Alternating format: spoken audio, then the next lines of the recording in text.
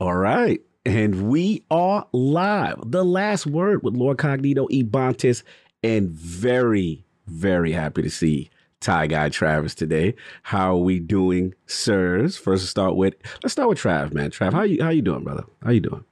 I'm doing good, man. Mm-hmm. Finished my one of my reviews went live today for Windjammers 2, and now I'm playing Dying Light 2. So, yeah, I'm gonna be busy, man. I gotta play 500 hours before the embargo lifts on February 2nd. So just a little bit of time to put in, right?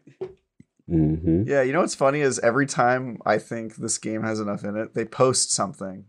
Like bragging about how long it is. I think this week they bragged that it had like 350,000 like voice acted lines or something like that. I definitely DM'd that to you. I'm like, I want the transcript. I want Travis to transcribe the entire script before review is out. Mm-hmm. Yeah, I just love how much the games industry has evolved on this issue. It used to be that we loved hearing that games were like, oh, this is like the biggest game we've ever made. It's hundreds of hours. And now somebody tells us the game's like 700 hours. And we're like, no, like, I don't want to play that. That's way too long. So anyway, I'm busy with that. But it's been good, man. No doubt. Good to see you, man. For sure. Good to see you, brother. I know you had some stuff going on. And like I said, it's always good to see you, man. I'm feeling better. And of course, before we get to our special guest, we have a famous cheater who is in the realm of advanced, I believe. He's an advanced, leveled up cheater. How we doing, sir? If you've followed me, you've probably seen my lots of shameless plugging of my new merch. Ow! We've got the Ebontis shaker. So the ice shakers, you guys have seen us use the stainless steel 26-ounce blender attachment, but it's got the Ebontis logo, but it's got like the aggressive cheetah. Yeah. So it's actually a different look than pretty much any logo that I've actually got on the internet. So kind of a unique variant. You have 2 more days from when we're recording this podcast if you want to go get one. The link will be in chat if you guys just literally go to Advanced GG. But big one is right there in chat. Yeah. If you guys are curious about that one, that's the big one. I jumped into Horizon Zero Dawn yesterday. I knocked out about 7.5 hours. It's a pretty good long stream. I think I did most of the Eastern starting continent, because that's what I did actually when I played before, because I played on PS4 when it came out for about that long, and then Breath of the Wild knocked me off, and Destiny, and then I never got back to it. And then finally now I've got it on PC, so I figured I'd jump in. So I'm pretty much back to where I was, because there's the DLC up north, which is above my level. That's like in-game, but it's the entire rest of the continent I've never seen. I'm actually right there, so nice. Just running around and playing that, just seeing how much fun that thing is, being as it's an old game, even though it's just been ported and looks prettier. And that's 60 frames. Whew. Oh, yeah. It's gotta be hidden. It's gorgeous. The combat's still fun. The dinosaurs. I just like enjoy the combat in that game between the bow, the traps, and everything. And I'm like, if they take what's here, and I know people like the story too, as like I know a lot of people, a close friend of mine, it's like really high on his list. If they take what's already there and they just like expand, and I've heard the melee combat's better, like PlayStation's about to have like a banger in just the start of the year, so I'm looking forward to that. But yeah, what about you, sir? Cog? Yeah, man, just been busy, man. You know, keeping up the podcasting, 6 zillion podcasts, and putting out content. Shout out to Mr. Maddie Plays. He put out a good one with the dev from Nobody Saves the World. That's the makers of Guacamelee. Nice. And they just launched this weekend in Game Pass. Very fun, cutesy art style. Absolutely hilarious game. We learned a lot of stuff about that. Clearly, there's been a huge amount of news in the industry right now between Microsoft and Activision and acquisitions, and everybody's a legal expert and liability and antitrust. I heard every monopoly thing known to man. Shout out to my man Portia Power in the chat. I have so many opinions on that. Seasoned gaming, brother. I got what is it? 1/4 or 1/3? We got 1/3 here, and then 2/3 of seasoned gaming. Two-thirds now complete. But it's really good. Check that out. We just have to get the homeless wizard in here as well, or whatever you call him. You gotta get Ames. You gotta get your man Trav. The slander is legendary for that. You don't know what he be putting in work on Last Word with who he podcasts with. But anyway, enough of that. But yeah, it's been busy, man. Fun week and another fun weekend planned. But we got a special guest that's been very patient while we've been bloviating. Yes. So let's start this thing officially now, since, the rest of it's just like pre-show. Welcome to the last word number 181. This week started off with one of the biggest mic drop moments in the history of video games, and boy, has it made waves, many of which we won't know the full implications of for quite some time. We are less than 5 weeks away from the launch of the Destiny 2 expansion. Many of us hope it really is a game changer, but before we get there, we get to discuss the breadcrumbs that we are fed each week until it goes live.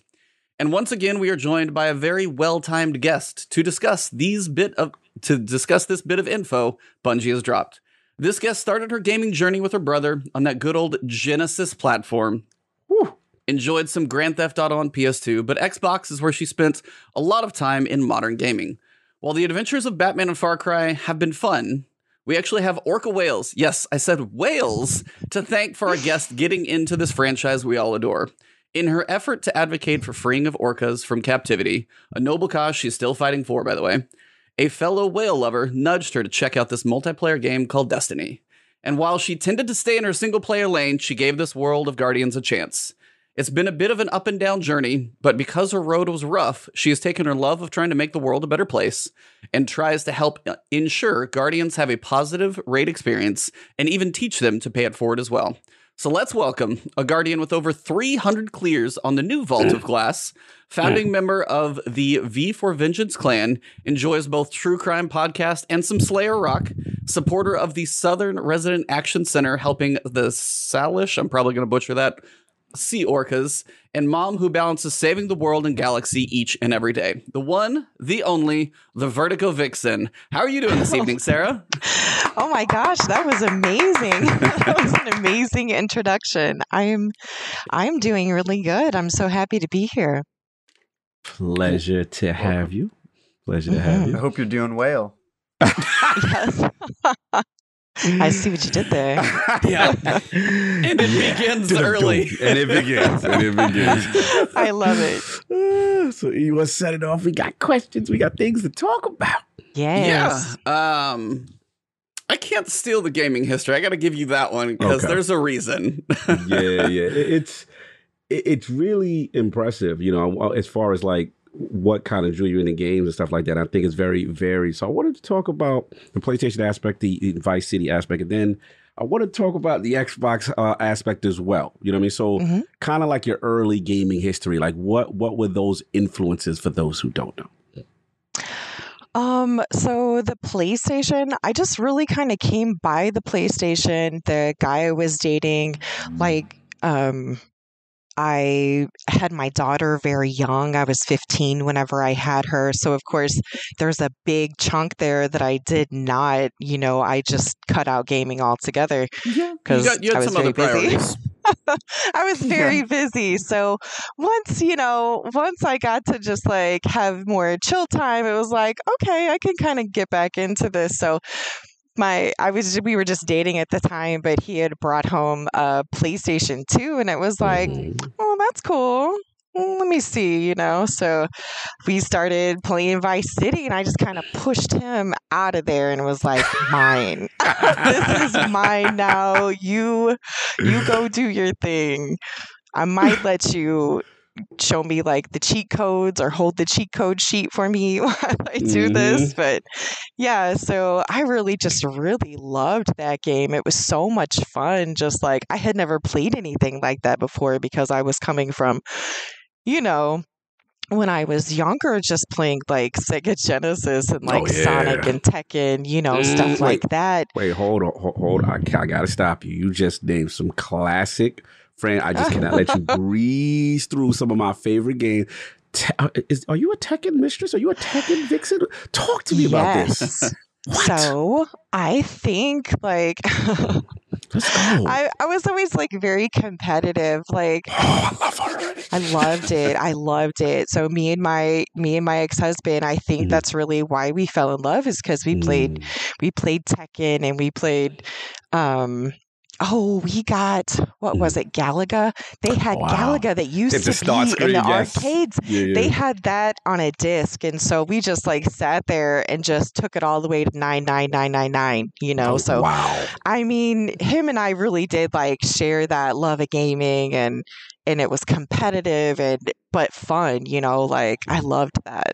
I love that. So it went from that PlayStation, and then a few years later, like me and my daughter, my ex-husband, we got divorced or whatever. So me and my daughter, when we were going to do our own thing, it was like, okay, well, should we?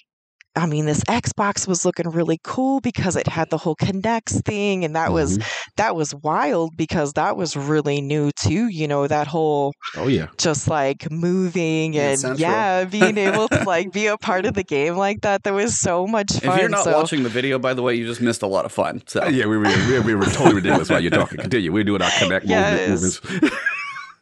So we went with Xbox because the Kinect was so cool, and it was just too neat. So that's actually how we got into Xbox. Was just like it was too cool. We had to go with it, and then the Batmans, and so neat, so neat. It had really come a long way from Vice City a little bit to jumping into like Xbox and playing the Arkham City. It was just like, oh wow. That's awesome. Salute. I got tons of stuff, but I'm going to let you guys, I'm going to open it up because I don't want to hoard the questions. He's just, I was like, it's hilarious when anybody puts Genesis on here because that's what Cognito's like. That was his bag when he grew up. Yeah. So it was like me, I'm going like, I was like, so for me, I missed Genesis. I was all, I didn't do Sega until my buddy got Dreamcast because everything I was around was like NES, SNES, 64, but my buddy got Dreamcast, and I remember Crazy Taxi is what we probably spent the most time on Dreamcast. That and Soul Calibur, both of those. But yes, I was like, I played Tekken Tag a little bit when I was younger. Tekken's always a fun one.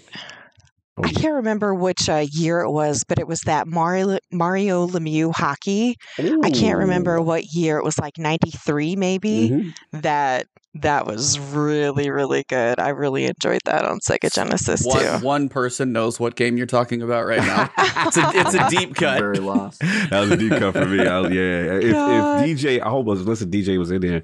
DJ Oro's one of my clanmates. He's a Pittsburgh guy. He should know about that one. That was a classic one before the NHL PA kind of games kind of took off. That was during the age of the superstar licensing, where you'd get the one superstar, Wayne Gretzky hockey or something Pat Riley, Tommy Lasorda, that kind of thing. So it's funny you said that because that's definitely a deep cut for sure. Yeah, nice.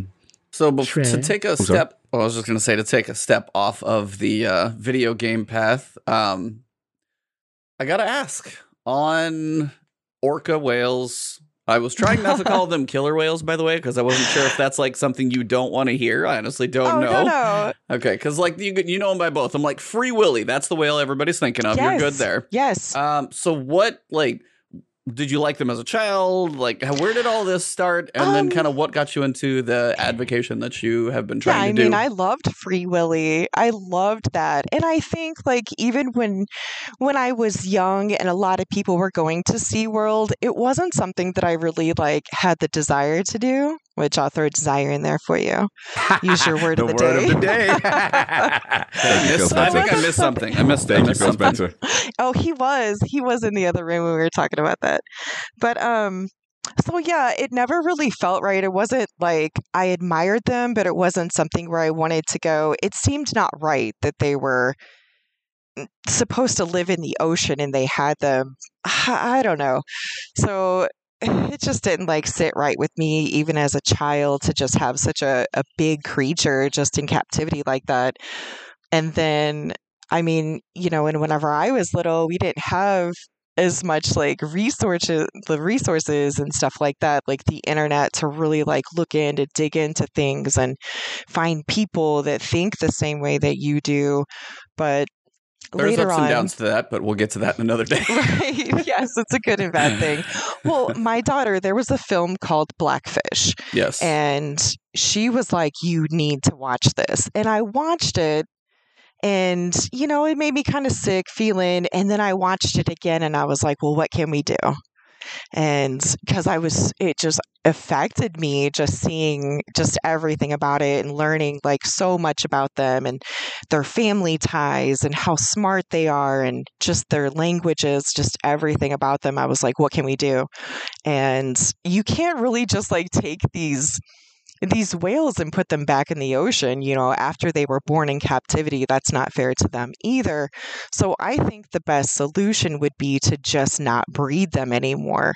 So that's really what we were really advocating for, which we were kind of like in a different little kind of niche in the whole thing, because a lot of people were like, you have to free them, and or they were pro captivity, but we were just like, well, just don't breed anymore, just let the ones live out their lives in captivity, but stop creating the problem.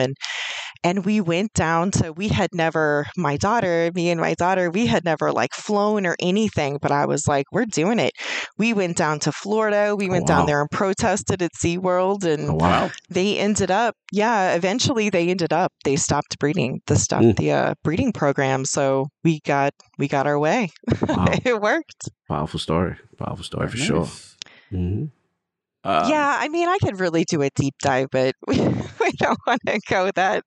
We don't want to go that crazy into the whales. But and it was really neat. Like, it was something that her and I, like, we shared that passion together, and it was really cool. And it was cool being a part of like a really big protest down there. But the best protest, I had really only gone to two, but her and I, we had gone to Las Vegas one time, and we went out to the Mirage and just protested out there because they had dolphins out there, and they're, they're very smart, and it's the desert, and it's just kind of like weird. But so we went out there and we just made some signs, and that was so cool. We just connected with people, and they would come up and talk to us, and that was just like the connections that we made, and had like real conversations with people about it, instead of going down to like SeaWorld where it was huge and everybody's just kind of screaming, and you can't really hear anybody when they're yelling, so it was much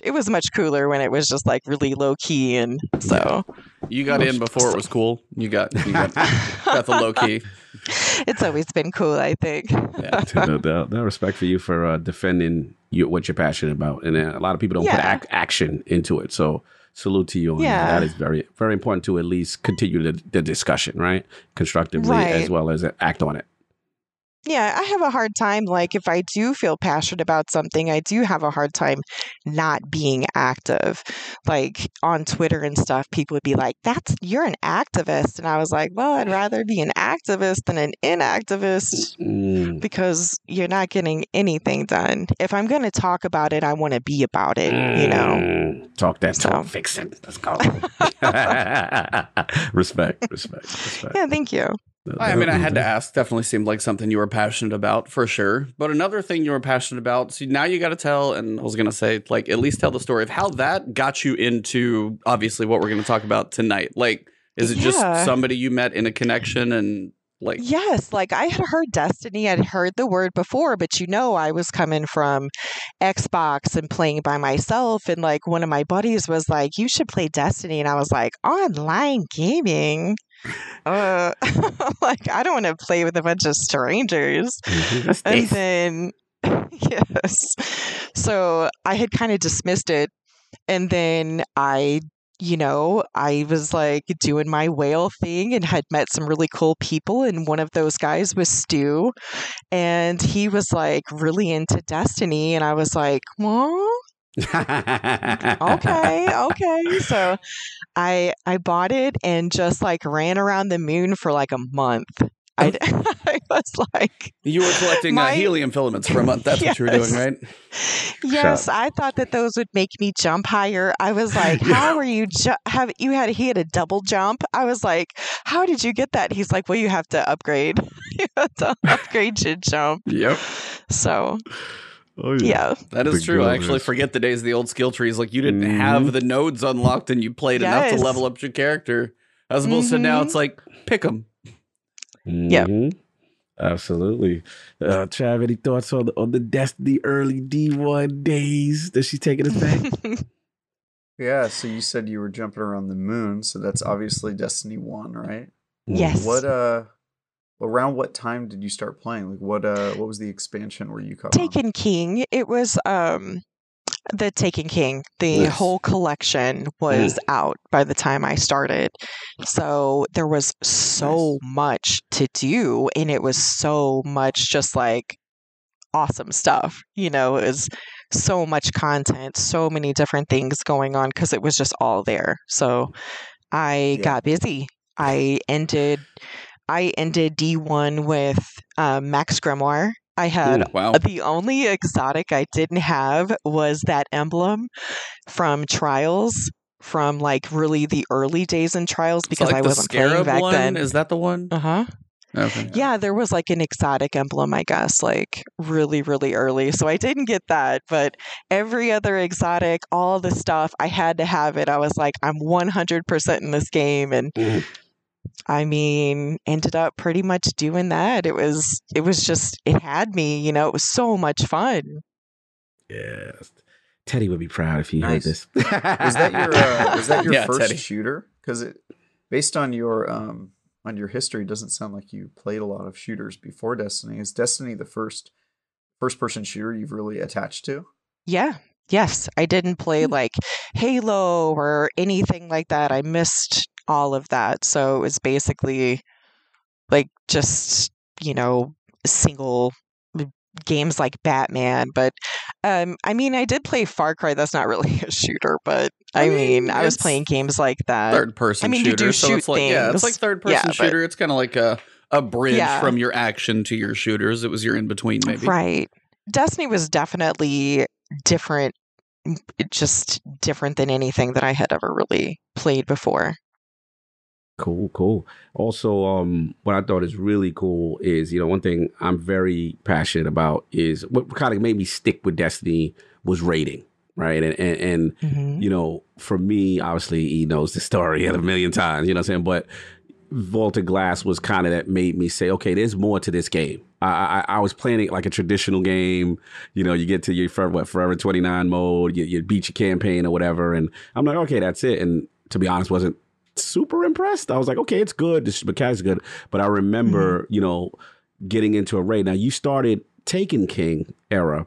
So I want to know, like, first raid and then how did the hooks get in to then to end up evolving to what you end up becoming, right? Yeah. So the first raid, I didn't even know what we were doing. It was like 4 of us, and it was some guys. It was actually the original guy that was like, you should play Destiny. And I was like, it was that guy, him and a couple of his friends. I ended up like messaging him like, hey, I'm playing that game, So I played with him and his friends a little bit here and there, and they took me into the Vaulted Glass, and it was just like, I remember we were doing Templar, and now I know, that we were doing Templar, but we were like standing behind the relic, and he was like protecting us with it. I was just like, I don't know what to do. Shoot over there. Yeah. And my light level was so low. It was just miserable. I was just death over and over. But I remember whenever we were in Atheon and we were teleporting like randomly, and I was just like, I don't know why, I didn't understand why I kept teleporting. I was like, I don't know. They're like, where are you? I don't know. I used to mess that up. Because there was only 4 of us. So of course, were they like low manning the raid just to have fun with you? Like, what's happening? Right. I don't know. They were torturing me. They were like, oh, let's do this. And then like, it was all over the place. And I just didn't even understand that it was a raid or anything. So later, much later, I met some people through the 100. It was, one guy in particular that kind of introduced me into some other people, and I had signed up on there because you could only go higher and get your light higher, certain ways. It was like raiding, or you were going to have to do like Challenge of the Elders or do trials. Yep. So I was like, well, I really want to raid. And he was like, well, let's raid. And I said, okay. So we were doing King's Fall and stuff, and it was just brutal. It was absolutely brutal. Those guys wanted to do hard mode, and I mean, I really just didn't even. They threw you straight into the fire. They just threw me in there and it was just horrible. I remember just being in tears sometimes at like totems, just like, oh my God. Guard it down. Like, I don't know if I'm cut out for this, you know? This may not be for me. This may have been a bad decision. Like we would be in Oryx and it's like, I don't even know which way is clockwise, which way is clockwise. Cause they're like, talking about the running and stuff. And I'm like, I don't understand. Here's a question. Is Oryx in the front or the back of the room? Oh, he's in the front for sure. Yeah, he's definitely in the front of the room. Yes.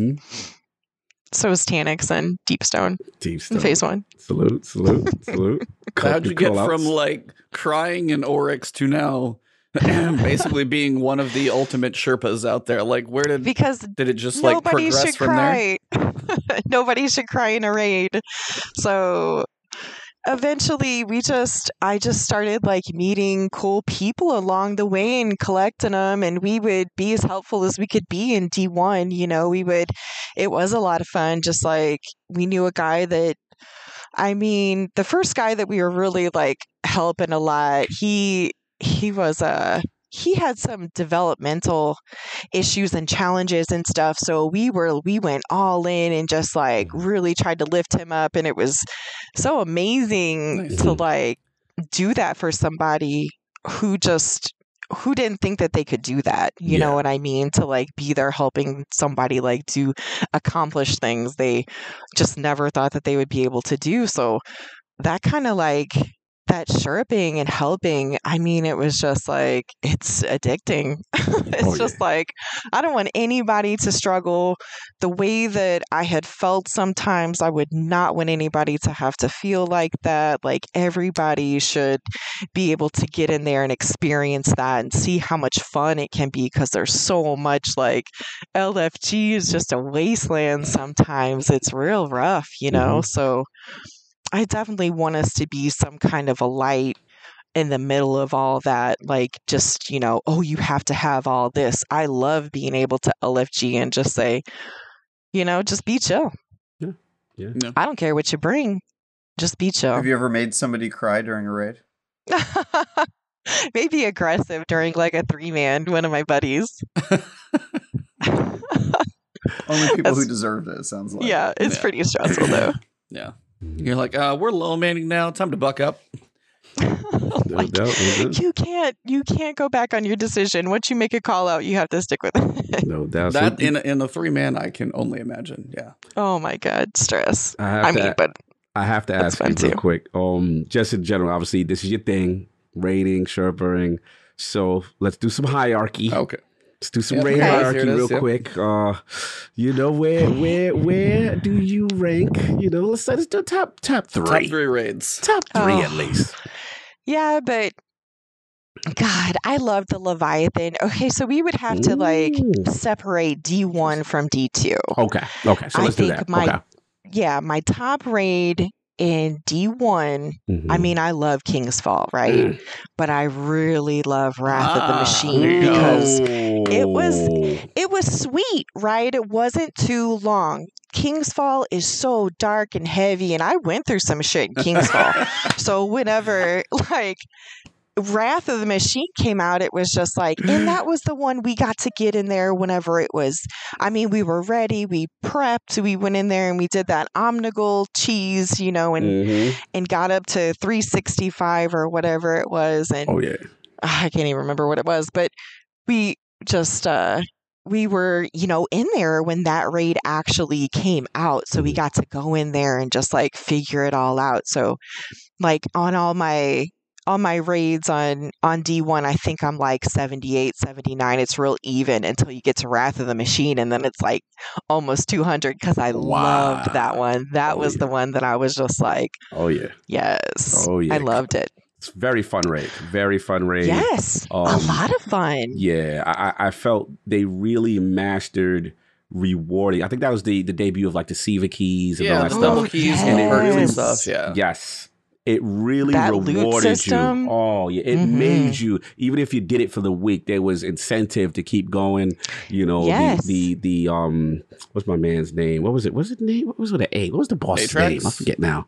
Oh, Atrax? Atrax. No, Right. no. No, Axis. Sorry, Axis. Yeah. Atrax is Deep Stone Crypt. Yeah, the new one, Atrax is Deep Stone. One of the coolest things, obviously, Siege Machine. I thought that was the big a unique Zamboni. encounter, but I always thought, the Zamboni. Like, but the aesthetic, I always felt going down, seeing, the War Mind, and then like kind of getting into that. It was just a very cool tech, the reds, the dark colors, and a lot of coordination. So you know what? Wrath doesn't get a lot of love. I'm glad Vixen said Wrath. That's pretty cool. Continue your ranking. I also noticed that people tend to like the raid that they did blind first. Yeah.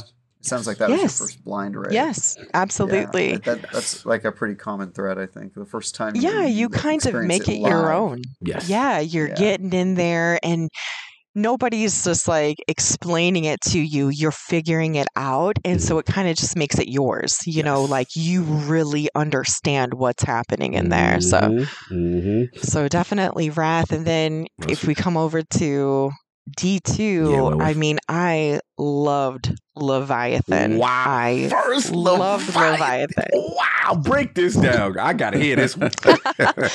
Well, I love the fact that you were running a different raid every week. Basically, the same encounters, but yes, you had to know the different paths and how to get around in there. I mean, there were skips and stuff like that, but it kind of changed it up a little bit. I really enjoyed that. I enjoyed when Prestige came out. Oh my God. I was like one of the few that I wanted to do the whole thing. Everybody was really like farming checkpoints and stuff at that time. And I was like, no, it's the whole thing. And I remember people just giving me so much hell on LFG because they were like, no cheese, because we wouldn't cheese gauntlets or anything like that. And they were like, that's stupid. And just giving me, or no, what they were doing, they were cheesing like the boss room. Remember, they would like send somebody, the cheese was they would kick somebody to orbit. Yeah. And then it would just like no ads would spawn. And it took, I remember somebody doing it and I was like, this is ridiculous. Just do the encounter. Just do the encounter. Yep, I remember that. Just get good. Yeah, that was so stupid. Especially since the hardest part of that encounter isn't even the ads. It's like the whole, the darkness world. Yes. Yeah, just missing the holes and not getting booped over, basically. Yeah, I mean, like that. Like 9 times out of 10, that's what ruins the encounter. Like, why do we care about ads that much? Is it really that hard to see? Like, I don't know. I was always in the darkness world, so I always had like that smug superiority. Like I'm doing all the hard work. You guys stay in the light. I'm gonna be in the shadow realm in here. Thanks. Yeah, me in the shadow realm doing all the hard work. That encounter sucks, man. Oh my gosh. That encounter. It was more sucks. the like when it was sucking you in, and like if you hit a pebble, you'd fly off, and like there was just a lot of inconsistency sometimes. Right. Sometimes you would go over the wind wall. You would just slide right over it, even when you were like crouched and all this stuff. And people always had like these homegrown rules, like, oh, if you crouch, you're less likely to fall over, which I don't even think was true. Oh my God, such a bad. Leviathan. If you crouch and pull back on your stick, it was supposed to like keep you from going. It is. I think that's probably. I think that's probably one of my proudest things is whenever, because we did 2-man the boss. Jeez. So I was in the void room by myself with a midnight Q and a whisper of the worm. And it was hairy, but I felt amazing. That's impressive. Salute. Wow. Yeah, good for you. It felt pretty good. Always, I mean, later on, you could go in there and do it with swords, but when we first did it, OG style-ish with at least Whisper, taking us back with Whisper, but that comes up again. But that is the unique thing about Leviathan, though. It's like most raids are relatively linear. Like you do a boss, you may have an in between, but there's this progression forward. Leviathan's the only thing that like you have the underbelly, you have the inner workings, you'd go different orders. It is massive. And I was like, and I know not everybody loved the Castellum. I think that's the opening section because you had to go back through it each time if you did it right. And then once you found the shortcuts, it was a little more path, but it was just it was a unique design and it was massive. Like I mean, they built 2 other raids off of that thing. It was so damn big. So I want to really quickly before we move on. Just want to give Leviathan its flowers in aesthetic.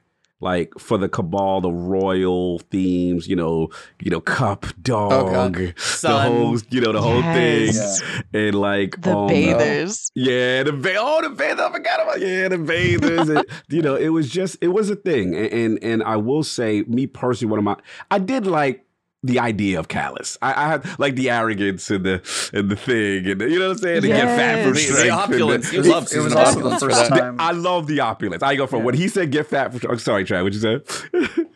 I was gonna say it's also the first time that a raid had a story, like he was talking to you throughout it and stuff, which is really cool. I guess my review of Leviathan is basically that I think it's the most ambitious raid they've ever done in terms of mechanics. It had like stuff they'd never tried before. It had the kind of open world nature of it. It had a stealth boss encounter where you're fighting the dogs, which they've never had. Never did. And it had the Callus, darkness world thing. The problem is it tries so many new things. Half of the encounters don't work as encounters. Like the stealth encounter dog thing, like it's such a good idea, but so stealth and Destiny. Dodgy. Yeah, it was dodgy. This ain't it, dude. I was like, I didn't get seen when they talking about they seen me. Yeah, you're like, I know. No, yes. You get mad at that person. And then sometimes they don't see you. I'm like, dude, I walked right in front of that guy. And it's just very inconsistent. So Prestige, I think the dogs were the worst. I think if you did it in Prestige, there were already. It was just like, good luck to you. There's two in good the luck middle. to you down there. That's right. Yes. Oh my god, it's so annoying. Them spores. Oh, you're taking me back. But continue because I can go. I mean, too long. If more had worked though, I think that raid would be really like loved. It's just that half the encounters like don't work. If they did, like I feel like it would have been great. So. Yeah, I mean it's hard to go wrong with Wrath of the Machine and Leviathan. I like the unique answers because everybody's like. Yes. Vault of Glass or King's Fall, almost always, and then you got your last wishes, and you hit neither of them, which I love. We got some unique answers out of that, which is nice to see. Because I like all the raids for sure, but I do have my favorites. Salute. I have my favorite things. I like the unique nature. Well, before we actually get to the TWAB, I did want to kind of get everybody's thoughts because there's no way we can't talk about this. It's a video game. Microsoft bought Activision and Blizzard, and there's no way we can't talk about it. It's literally the biggest video gaming news that I've ever heard of. Ever. It'd be like Nintendo buying Sony. It's probably almost that big, if not bigger, by like market cap. So, Sarah, if you want to go first, if you've had any thoughts about this, you have any worries, or if you even care if you just live in Destiny, but I got to get these two as well. Thoughts on all of that craziness that's happened? I just want to see what happens. I don't like to overreact, or not even overreact. Maybe that's a bad word, but just I'm sorry, you have nuance on the internet? Get too crazy first. Thank you. I know. I want to see what happens. I want to see what plays out a little bit, and then I'll have some comments on it for sure. Well, she's very reserved. Travis? Yeah, I just haven't got a chance to speak to him about it. Oh my god, I have so many thoughts about this, guys. Yeah, obviously I do. I obviously I don't know. There's so much to think about here. So the first thing is on a personal level, which is that I really don't like any Activision Blizzard games. I'm just gonna say that. All of their games don't appeal to me. I Call of Duty is not my favorite shooter as a franchise. Neither is Overwatch for that matter. And then Diablo. I guess I liked the old ones when I was a kid, Diablo 2, but Diablo 3 didn't really do it for me. And I would be surprised if Diablo 4 does. And then, just looking at their library of games, the one I've probably had the most fun playing is Candy Crush. I can proudly say I have never played Candy Crush. Me neither. I played it once, and once you play Candy Crush once, man, it's hard to not play it 100 times. But it's not really it's never been my favorite company. I know some people absolutely love it, but World of Warcraft is another example where I've put a lot of time into World of Warcraft and I have enjoyed almost none of my time with it. It's one of those games I just sort of played. It's like my monkey paw. I played it out of devotion to my friends that really liked it, and I was just God, this is just not for me. So that's the personal one, is that when I saw the news, I was holy crap. But also on the other hand, I was does this really affect me personally? I guess the way it affects me is now I won't have to buy the Call of Duty games every year, right? Because I do buy those, so now it'll just be on Game Pass. So that's like the cool part. But so there was that part of it, like the personal part. The other part of it is that like consolidation in the industry is a problem, definitely. But I don't know if Activision Blizzard is that big of an issue. One, because their company has been in a lot of trouble recently. A little bit. And I view this as Microsoft buying low, right? Which is what you do. Yep. If you have an opportunity to buy a company like Activision Blizzard for like half the price, pennies on the dollar because of their current positioning, like you do it. And the other part of it is that apparently, according to reports, Activision Blizzard approached Microsoft about it. So they like recognized that they were in trouble and that it was time to get out, right? And to find a culture that was going to help them. So I think, and then the other part of it is that consolidation on a large scale is bad, but I actually think the games industry is pretty healthy. And usually when a company gets acquired, all the people that work for those companies, if they don't want to keep doing it, if they want to go and build their own company, they do that. And the games industry is healthy enough to where new companies are popping up all the time and are successful. And a lot of these companies are made by the same people that ran other companies that got acquired by larger companies. And so I kind of view it as it's just like part of the cycle, right? Company starts, it gets big enough, it gets acquired, and then the people who succeeded, they get a big exit, and then they leave, and then they go start another company, and hopefully they innovate and keep doing that. So I'm less worried about that part of it. For me, it's more Activision Blizzard is such a huge pillar of the industry, and I cannot fathom that being an Xbox platform. I can't bring myself to think of World of Warcraft as an Xbox game. It is weird, right? Yeah. Like how long is it going to be? How long is it going to be before they add achievements to WoW? I think about that. Like that's just in my brain now, is that they're going to have achievements in WoW. And they're going to, because every other franchise that they've acquired, they added achievements to the games before they even finished the acquisitions officially. They did it with like Minecraft and stuff. So I bet you World of Warcraft gets achievements like before the official close even. Like I think it's going to be like soon. So yeah, there's just like, I'm still processing it. Like it's so colossal of a shift in the industry. Like I just don't even know what the future is going to look like, but it's crazy, man. It's crazy. Massive, 70. They were like one of the biggest companies. Cog, what about you, man? Unbelievable. So many thoughts. I'll try to super condense because I'll go on too long. You're gonna have an 8-hour podcast on Sunday. Yeah, Sunday. You already know. Look, my God. Yeah, I know. Oh, it's gonna be. It's gonna be nuts with the King and the acquired King. I gotta watch it. It's gonna be crazy. So on a personal level, I'm with Trav. Like old school Activision, I used to like, and I used to like a lot of the stuff they acquired. But honestly, the only reason why I was really over there was Destiny during the time of the BattleNet days. And for me, I actually think about the other aspects of the deal. It's just colossal. And the other aspects of the deal, obviously King, the mobile aspect. And honestly, the PC space is what really encourages me, because at the end of the day, Microsoft's kind of tread their foot in there, but they really, I would say honestly, don't have the respect of the PC community, the hardcore PC community. And I feel that aspect can really get rejuvenated if they do a rebranding. And we know about this. I always felt Destiny played way better on BattleNet. Sounds like Game Pass on BattleNet. Is that what you're leading to? Right. Like if they just did a rebrand and say, hey, you guys got the better infrastructure. As far as the games, I used to be Call of Duty hardcore when it first came out, the 60 frames and innovative stuff. I've been cooled off, but it is massive. Right. And all I will say to the people, I know there's a lot of consolidation talk, monopoly talk, antitrust lawyer talk. I will say this. To me, I look at this thing as if they continue to do moves like this every year, then it's like, okay, my eyebrows raised. But the way I look at it is, what's the alternative?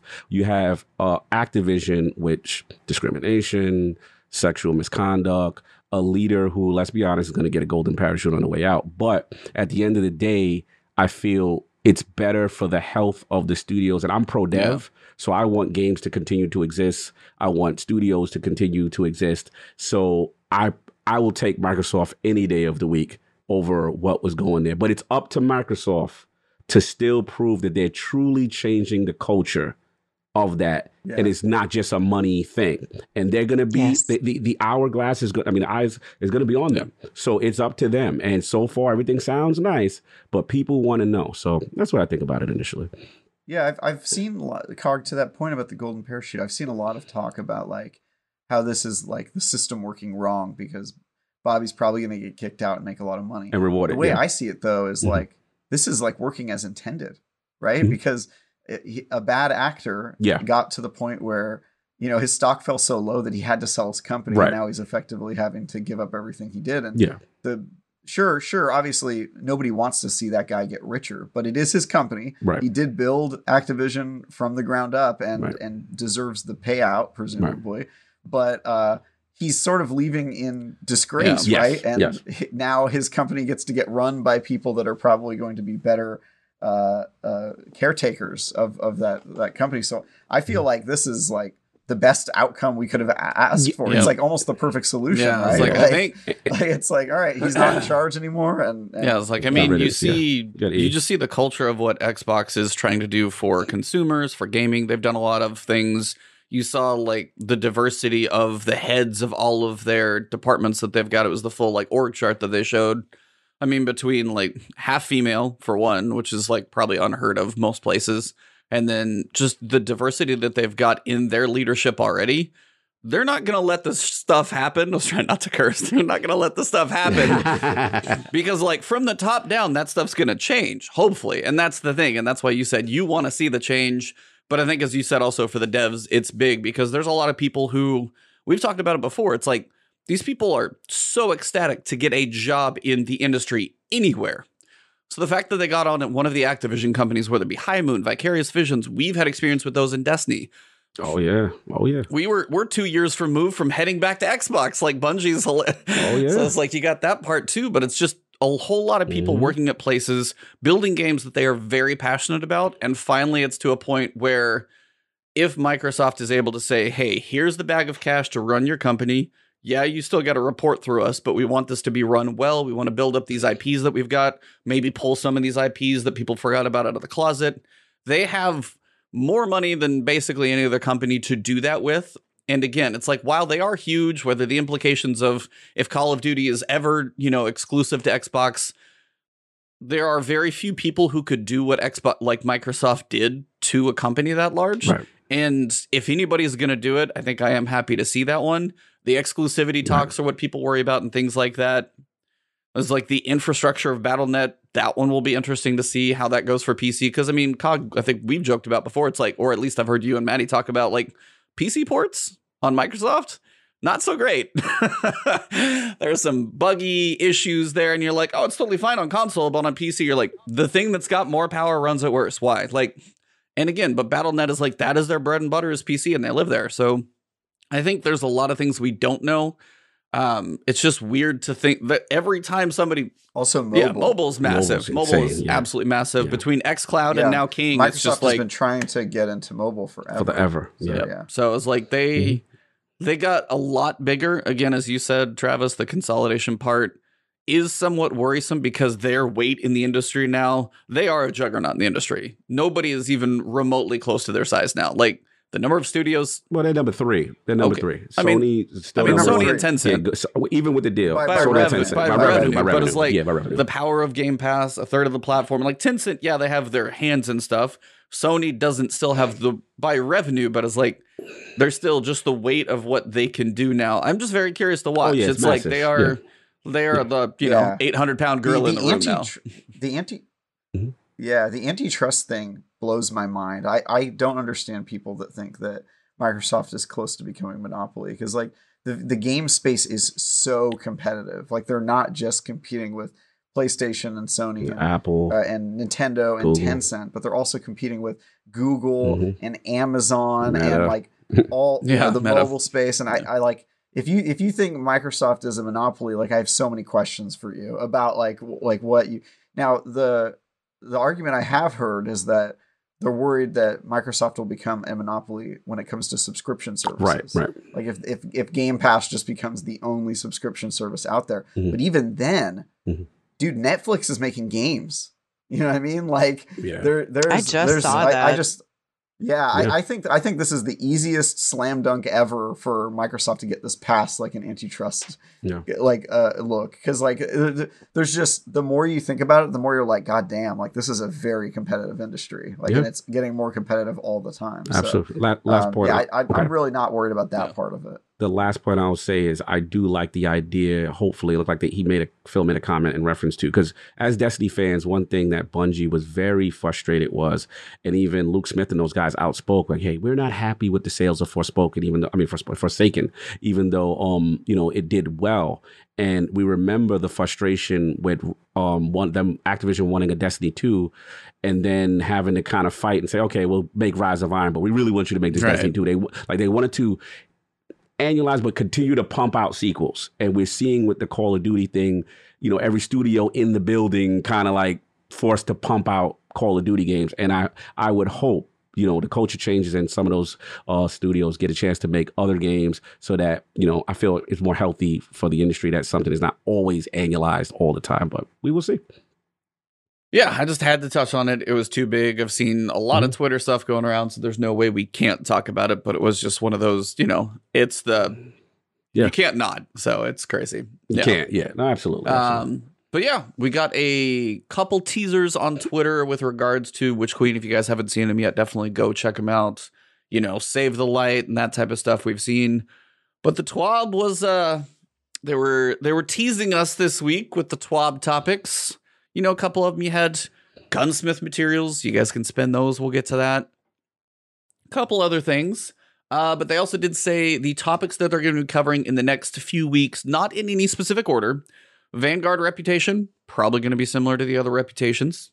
We've got Gambit reworks. I know Aztecross's Vault is scared. Weapon crafting, that's the one everybody's waiting for because they haven't mentioned the Orbs of Light, which we talked about last week and all that fun, and I'm thinking that's going to go with crafting. They won't give us a date. Void 3.0, which is going to be huge. That's going to be the full class rework, but those are the main topics we have coming, plus patch notes and sandbox, and you guys know we'll dive deep into whatever's going to change to keep up with Void 3.0. But this week we've got power levels, gunsmith reputations, some exotic changes, and blues. So to get started, we'll cover the first thing, power level, which I have done this. For those of you guys who play Destiny all the time, you understand how the power leveling works. I literally have made for the past 4, 5, 6 seasons now, guides of how to level. And my videos tend to be on the smaller side. Like lately I've had a lot of activity. Thank you guys for that one. These are like my one big ass video for the season, usually outside of some other like crazy guide or something. Like 150,000 views for me is pretty damn substantial. And this happens every time. So again, it's in here in front of us, and I guarantee you're going to get questions. But the floor, everything you own, every character, every piece of gear in the vault, everything is going to be bumped up to 1350 when you log in at Witch Queen. So right now, 1330 is your max gear score. Everything's 1350 for everybody starting in the same place. So it doesn't matter if you grinded pinnacles, doesn't matter. So that's a thing, but you can deal with that if you want to. Then the soft cap, as you play through, do anything, we're going to go to 1500. So you're 150 levels. Powerful cap is 1550. Pinnacle cap is 1560. Same thing. Pinnacles is through your in-game stuff. Powerfuls is through your powerful engrams. All of those are pretty standard. Is this surprising to any of you? The 150, basically it's a 200 power level, 210 by the time you get done. But like the starting's even higher than anybody. I don't know if that's anything they've ever done before. I just didn't know if you guys had thoughts. Kind of seems run of the mill. Anybody have an opinion about this? Let's get the Vixen. Bringing everybody up to 1350? Yeah. I think it's actually great. I think that a lot of people who have taken breaks, they can see that, and because I see that with my friends that haven't played with a long time, because I mean, when we're in it, whenever we miss a couple of weeks, when it's a new season, you kind of feel behind. If you miss, the first 3 weeks in a season, you are going to feel like, oh my gosh, I need to catch up, So if you've taken this huge break and you know how Destiny is, it's just kind of overwhelming to even come back. So I feel like pulling everybody up, everybody's 1350.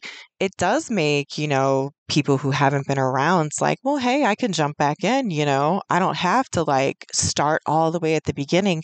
I can jump in running, and just playing and enjoying it. And I do like that aspect about that for sure. Yeah, agreed. I mean, power level doesn't really bother me. I want to power level as fast as I can to do very specific things. You know what I mean? Like, I want to get into GMs, I want to get into day one, raid and stuff like that. So, I mean, it really doesn't bother me. I think it's nice. Cool. Yeah, I mean, I'll jump in. I agree. I think that this is, obviously we've had our issues with the way Destiny onboards new lights. Or we've talked about that ad nauseum. But I do think it's one of those situations where they have to recognize a new expansion. Many people have not played, have gone away. Surprisingly, their engagement is still pretty high for quote unquote dead season for the hardcore, right?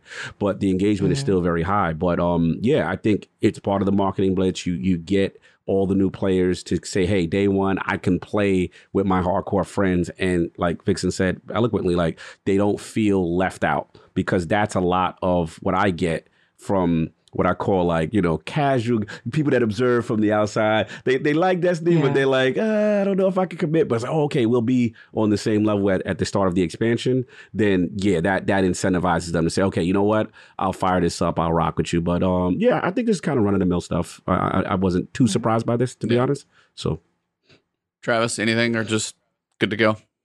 Yeah, I thought it was a pleasant surprise. Actually, my girlfriend and I, we're trying to play the new Witch Queen expansion together, but she's not high enough level to do it just because she hasn't put a lot of time into it this past season. So this is good news for us. Like, we're going to get to be roughly the same power level going into this. And, I'll still dab on her with all my cool weapons and armor, but yes, it at least makes it so that we can play together. And also, like, I have a lot of friends that go in and out of Destiny.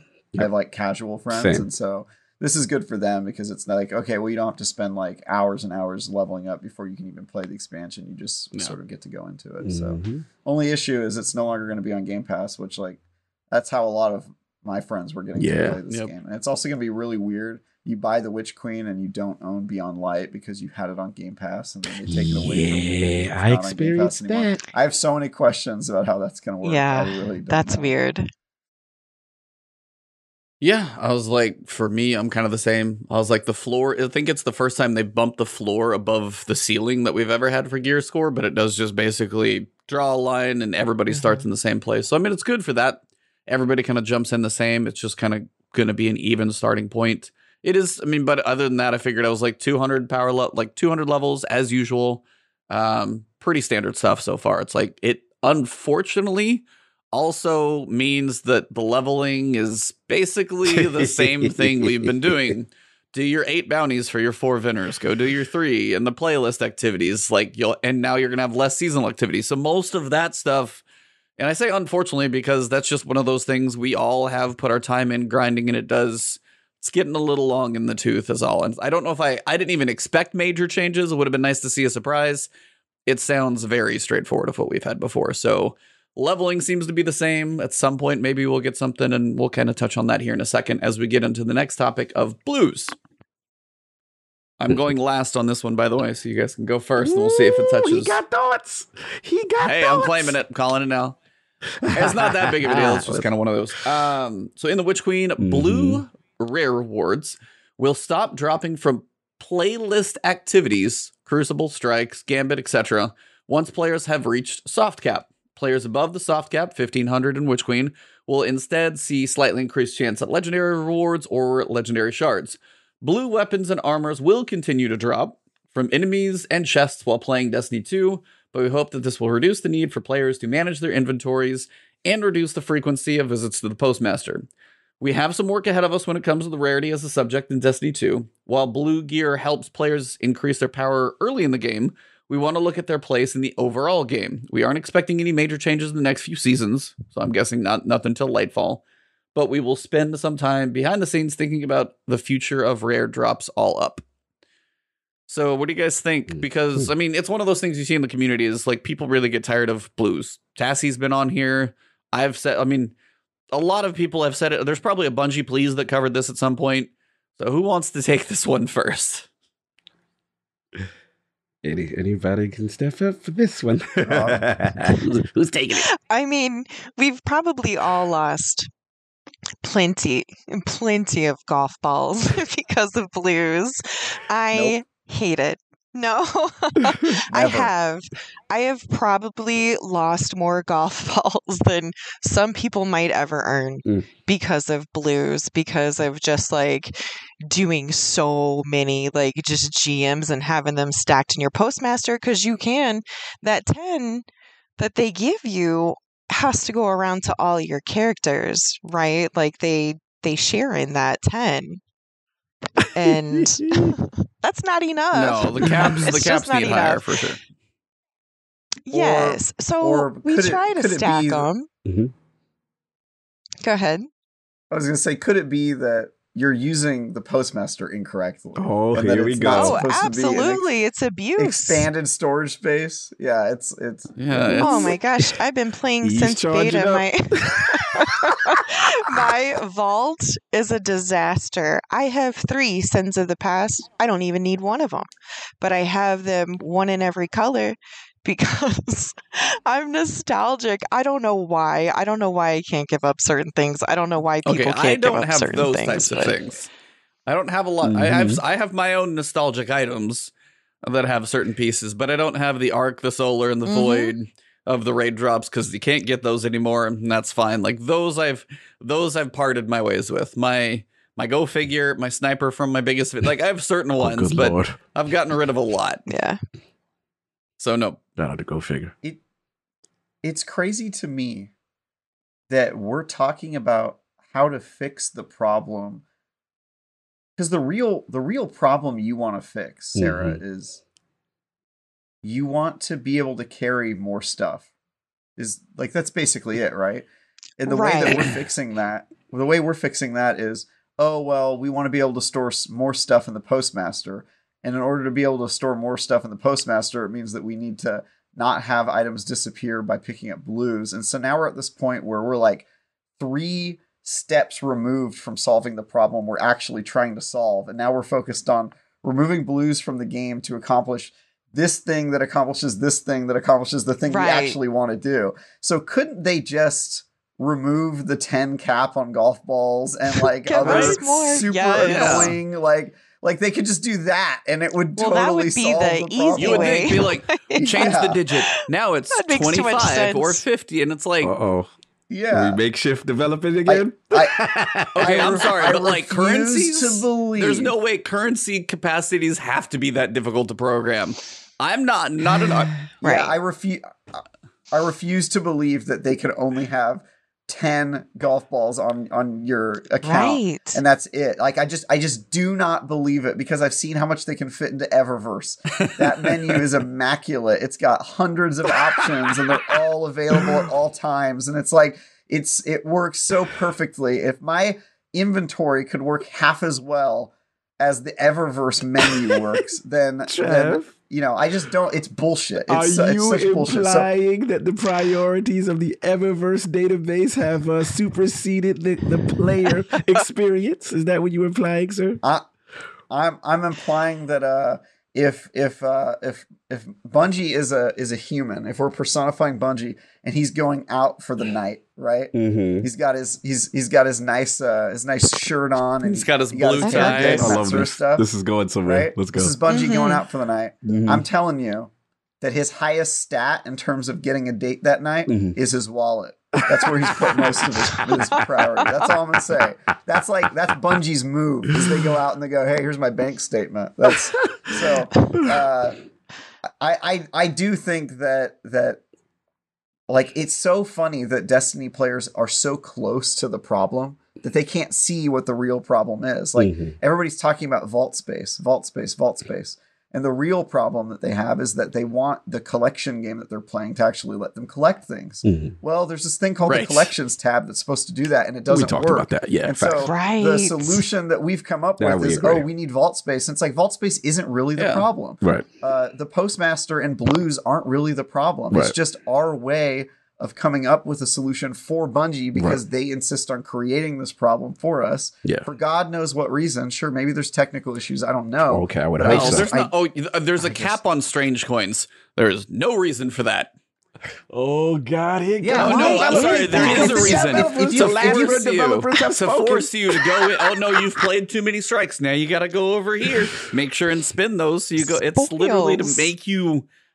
Cog, how can I have tens of thousands Weapon parts, legendary For that. shards, Mm-hmm. weapon My parts, God. all these useless slots, and then I can only have 21 keys for Dares of Eternity. Oh, or no, whatever That the is heck so it is. Like, glaring. they're so That is just so arbitrary. I glaring, feel though, you. because Yeah, I'm sorry. everybody's been tweeting that. Mm. Yeah, about the weapon. That is so perfect because they've literally been tweeting their gunsmith materials over here. Everybody this week is just like, look how many.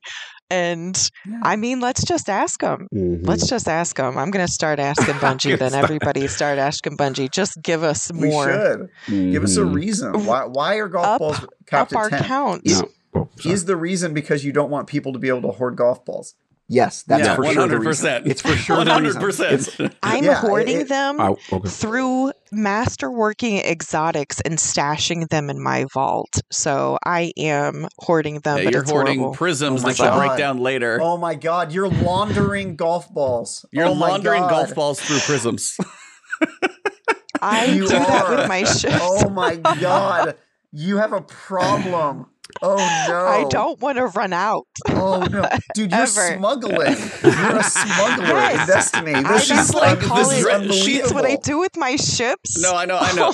When I max my my God. glimmer and buy ships and then sell them back Yep. when I'm poor, Yeah, glimmer poor. I've heard of that. Mm-hmm. I mean, the return is It's terrible. like 7,500 but it's for what, there. 5,000, something like that.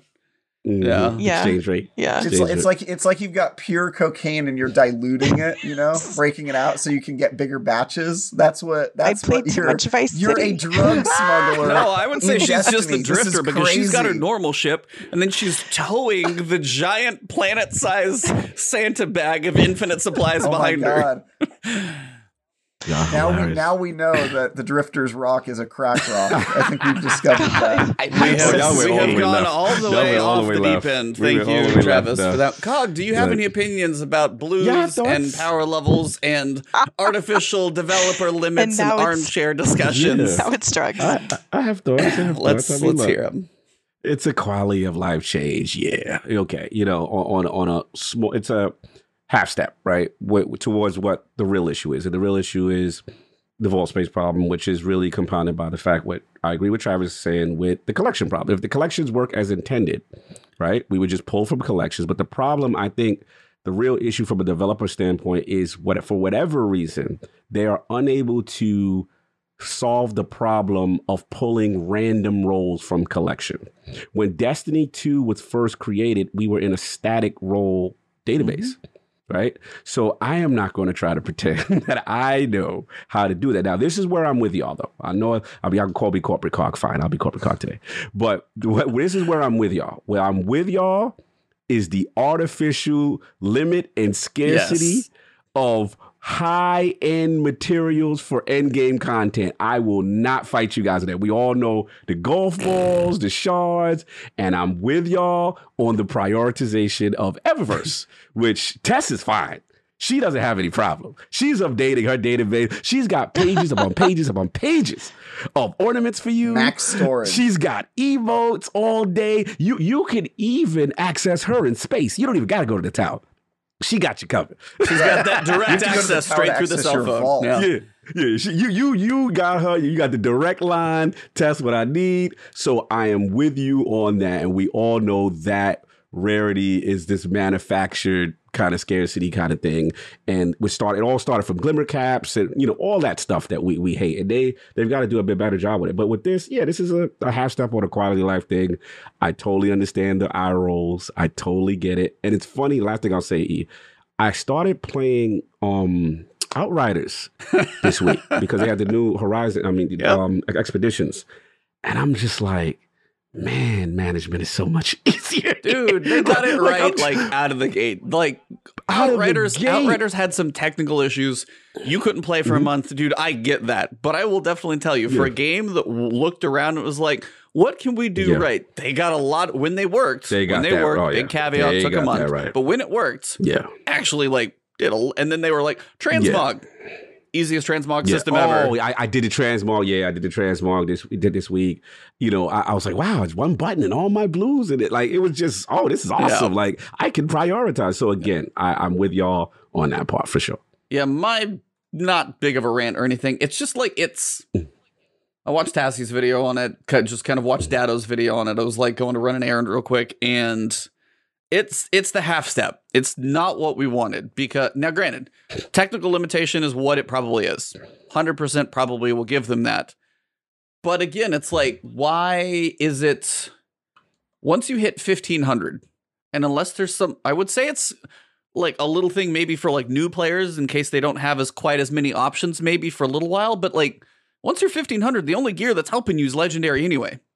So, like, if you hit 1500, I do not need to be in a raid and see a blue drop from a guy. No reason for that. So, the fact that it's, like, Crucible Strikes, Gambit, you can't throw, like, raids, dungeons, masters. Can't that be just a bigger list, maybe? I don't know. It was just, it's a weird place where sometimes it does. But the first time I see a blue drop in raid, I'm like, yep, you're not supposed to be there. It's just one of those weird ones where it's like, I've joked about this before, and hence my worry of weapon crafting until I see it. I don't know. It's the half step we keep getting. We're partway there. It's kind of what we wanted, but yeah.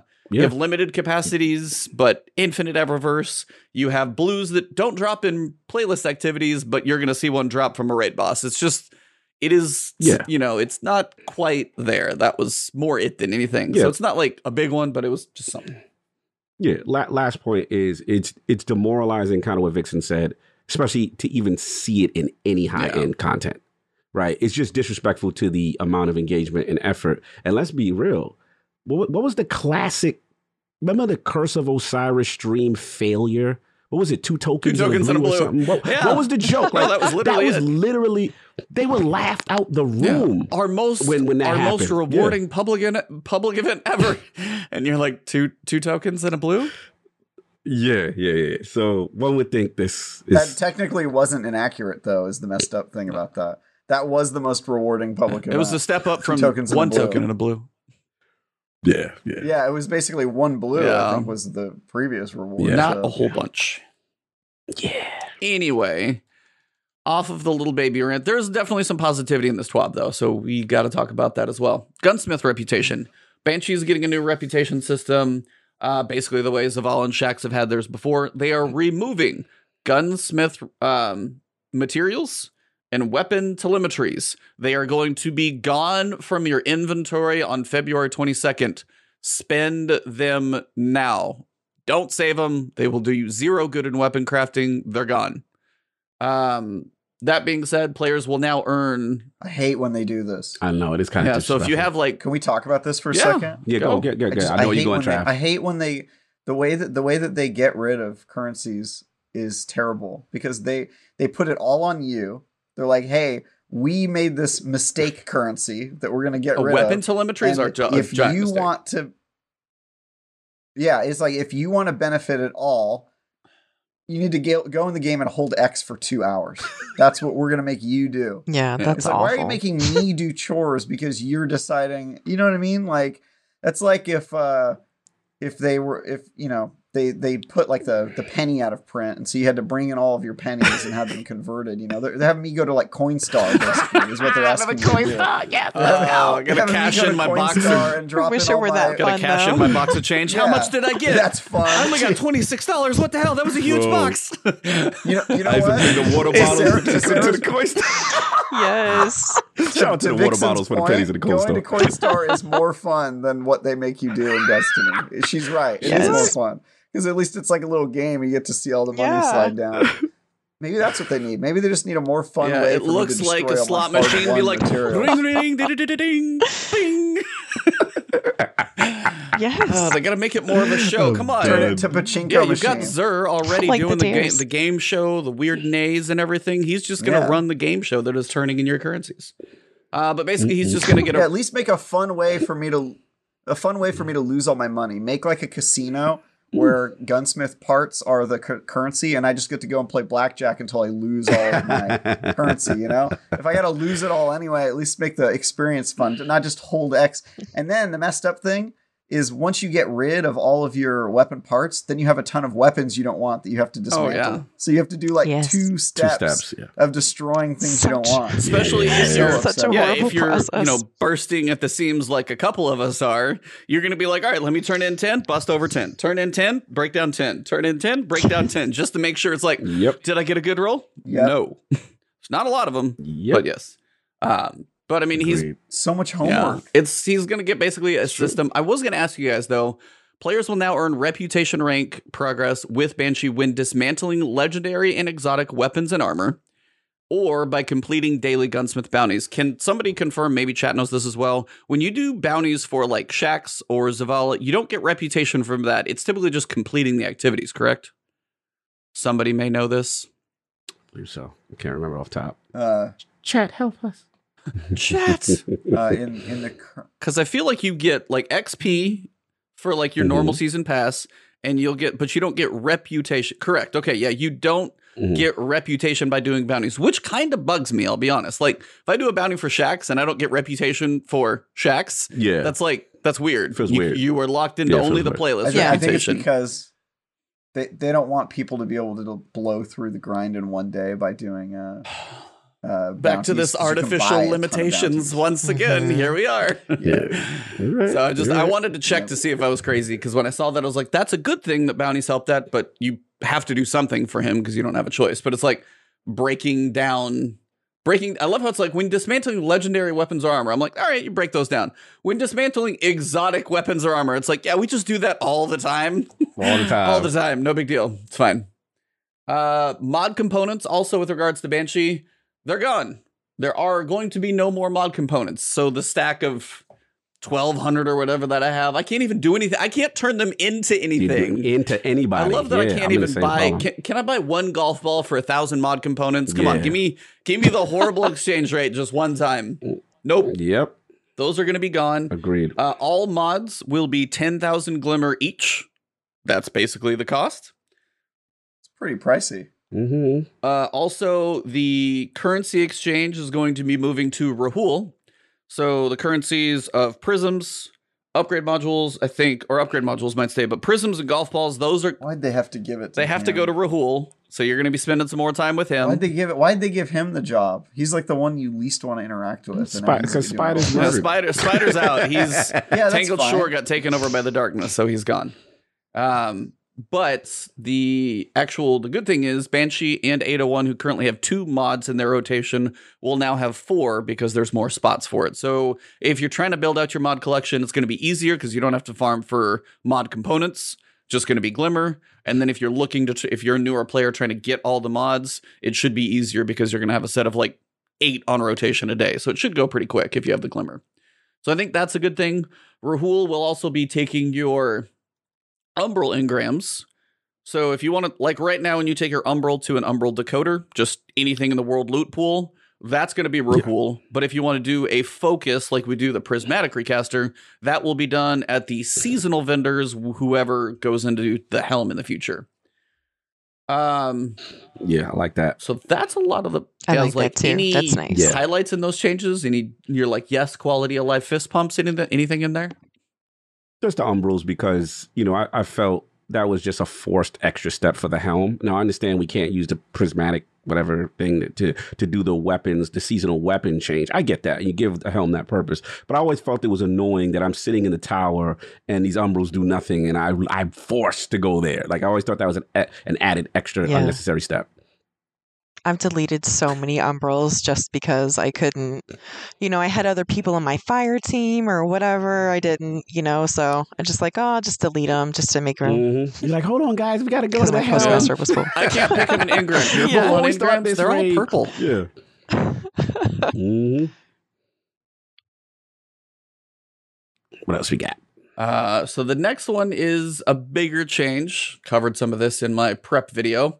So as of February 22nd, Harbinger and Prestige exotic missions will no longer be accessible. I hope they bring them back in the game in like Legacy or something, They're too good, but they are leaving for now, especially Presage. Going into that content vault. Yeah, they're going in that content vault for that little rehash. Yeah. Therefore, instead of adding these items to the Monument of Lost Lights, it's where you can go buy exotics, they wanted to preserve the ability for players to still get random rolls. And everybody's kind of been wondering, like, these are the only 2 exotics with random rolls. How's that going to work? Well, Xur just got a bit spicier. Xur is now going to offer a unique roll every week for Hawkmoon and Deadman's Tale. They don't get too excited. And I'm going to tell you now, you have 5 weeks. Try and run these missions 5 more times if you don't have the roll you want, because running a mission once a week is cheaper than what you're going to have to pay, because it's going to cost you 1 golf ball. You've only got 10 max. Remember, you're capped out on those. Sorry. Salt in the open wound there. 1 exotic cipher. That's the quest that you can get from Xur, which takes you like 21 strikes or something to do. I haven't actually done that quest. I just know it looks like it's long. 125,000 glimmer, so literally half your capacity, and 200 legendary shards. Damn. So, Cog, you got a reaction over there? Xur is out here, man. Like, what's going on with these exchange rates, I mean, bro? Spider's gone. Somebody's got to be like sitting on all the money, right? Like, isn't the cipher? Correct me if I'm wrong, y'all. Doesn't the cipher has a 1 carry cap? You can't even like carry more than 1. Guys, this is why we were talking about market consolidation is so bad, because without competition, Xur is going to be raking us over the coals, you know? Spider, bringing it full circle. Spider was helping. Spider was helping the free market, man. And this is, you know, without him, what are we supposed to do? I was like, bro, what's the price of spin metal today? What's going on, Spider? It's it's 10,000 glimmer for 1. That's the current exchange rate. You're like, good God, bro. Xur got this horse, and he don't know how to act right now, and I feel away right now. Xur really got Hollywood on us real quick. Yeah, that's right. A shard and a cipher, bro. Wow. Okay. Yeah, he's riding that pony, and he needs some currency to pay for that addiction. Clearly, this game show is a lucrative business. Yeah, man. He's doing a lot of giveaways. He's got to pay for them on the back end. Shout out to Days of Eternity. Yeah, he ran that entire game show on credit. And now he's got loan sharks after him. He's got to make ends meet. Before Travis falls off the defense, Sarah, do you have like the god rolls on these? Do you have anybody who you're like helping run through this?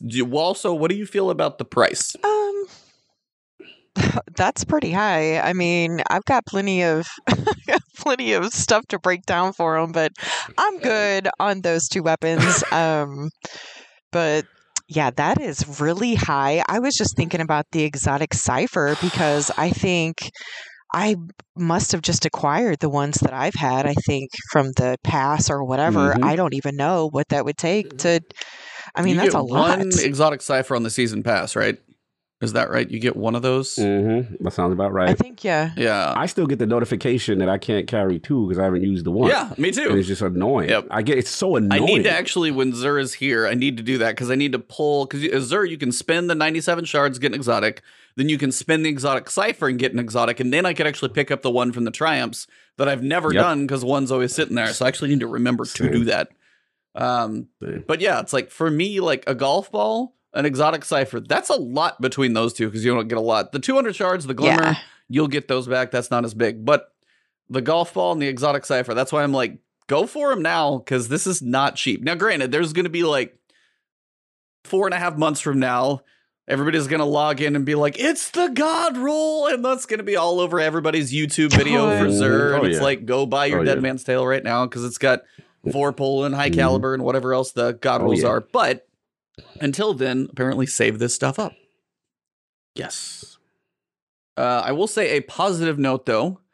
Catalysts. Something because the missions are straight up going away and you get your catalyst inside of those missions. All of the catalysts for Hawkmoon, Dead Man's Tale, and Agar Scepter, I was wondering about that one as well. Those are all going to go into playlist activities, Strikes, Crucible, Gambit. So you'll be able to get those there. I guess Agar Scepter is just going to be from the kiosk. It's actually going in there. And then the full list of catalysts, we're also finally getting Outbreak Perfected, Whisper of the Worm, and Fourth Horseman. I actually didn't know wasn't there. So those are all going to be available from your basic activities. But it took, 18 months to finally get Outbreak and Whisper into the game? Because I think they went away at Season of Arrivals when the solar system got smaller, right? Because the missions went away. And then after that, Right. we haven't been able to get the catalyst for 18 months. And now it's just like, oh, it's in the playlist activities. I have a question.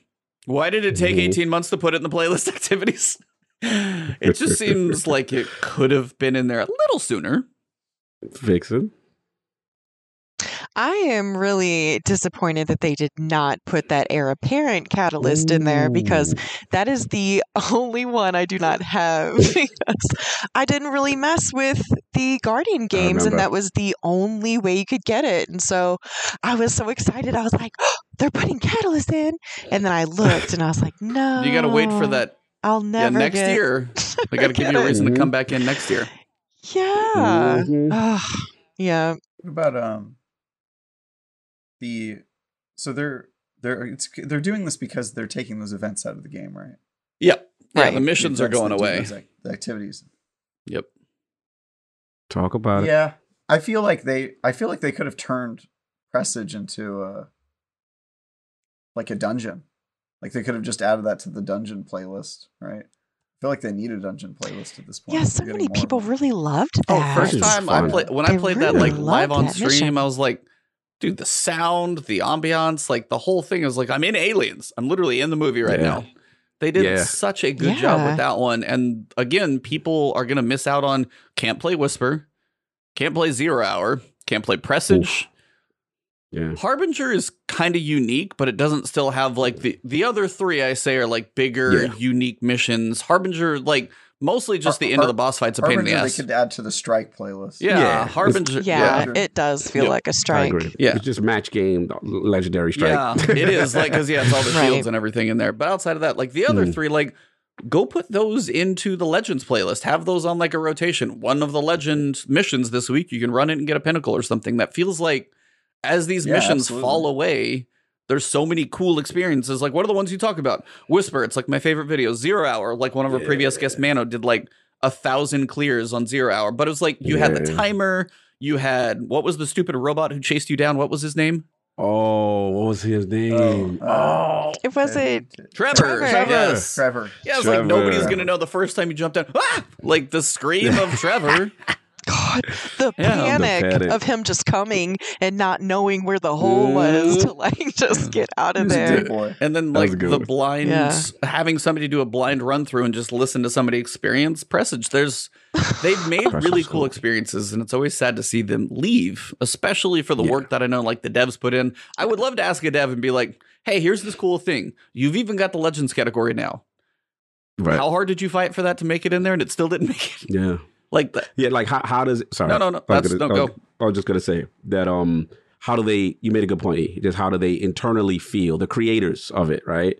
When it's a live service game and now the DCV exists and your baby is going away. Like how do they truly feel? That would be an interesting. I doubt we'd get the on podcast answer. We'd have to. Yeah, that would be the off record.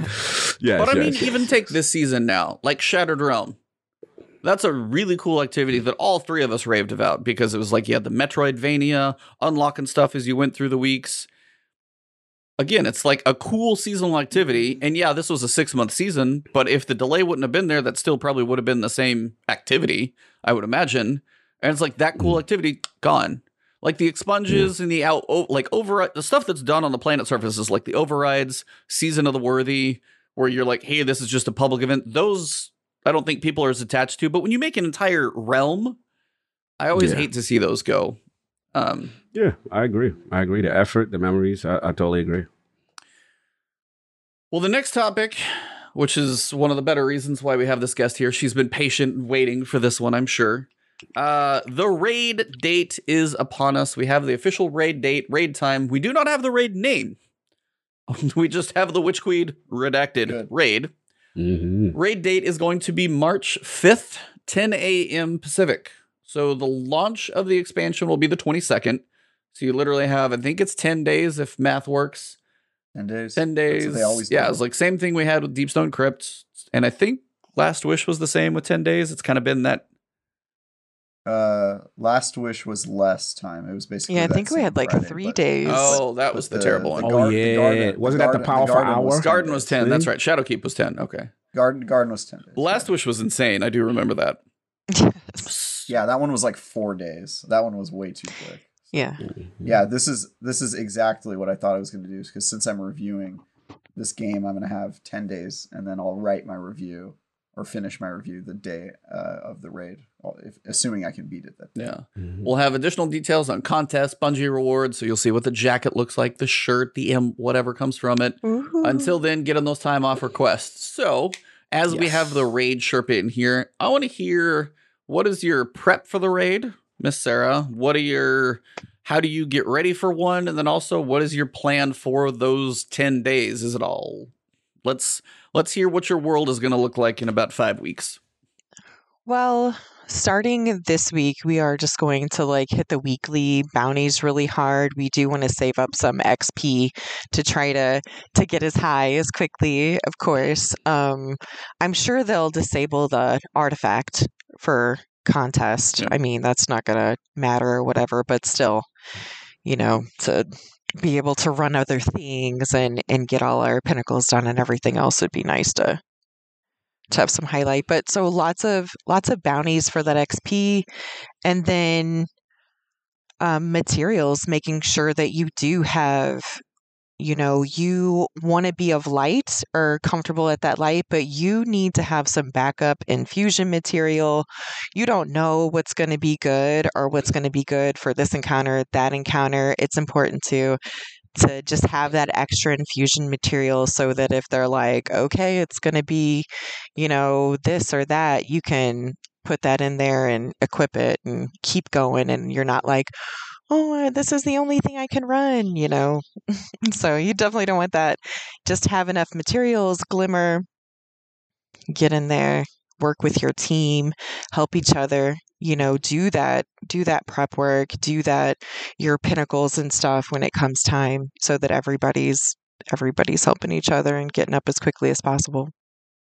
Yep, I agree. I think it's homework season. Yes. You know the routine, you prep now. We know the routine, y'all. You get your bounties. I seen E put the tweet out, he's getting his week. He's got his Iron Banner ones done and stuff like that. Trav is going to be in the mode, in the zone, with the review.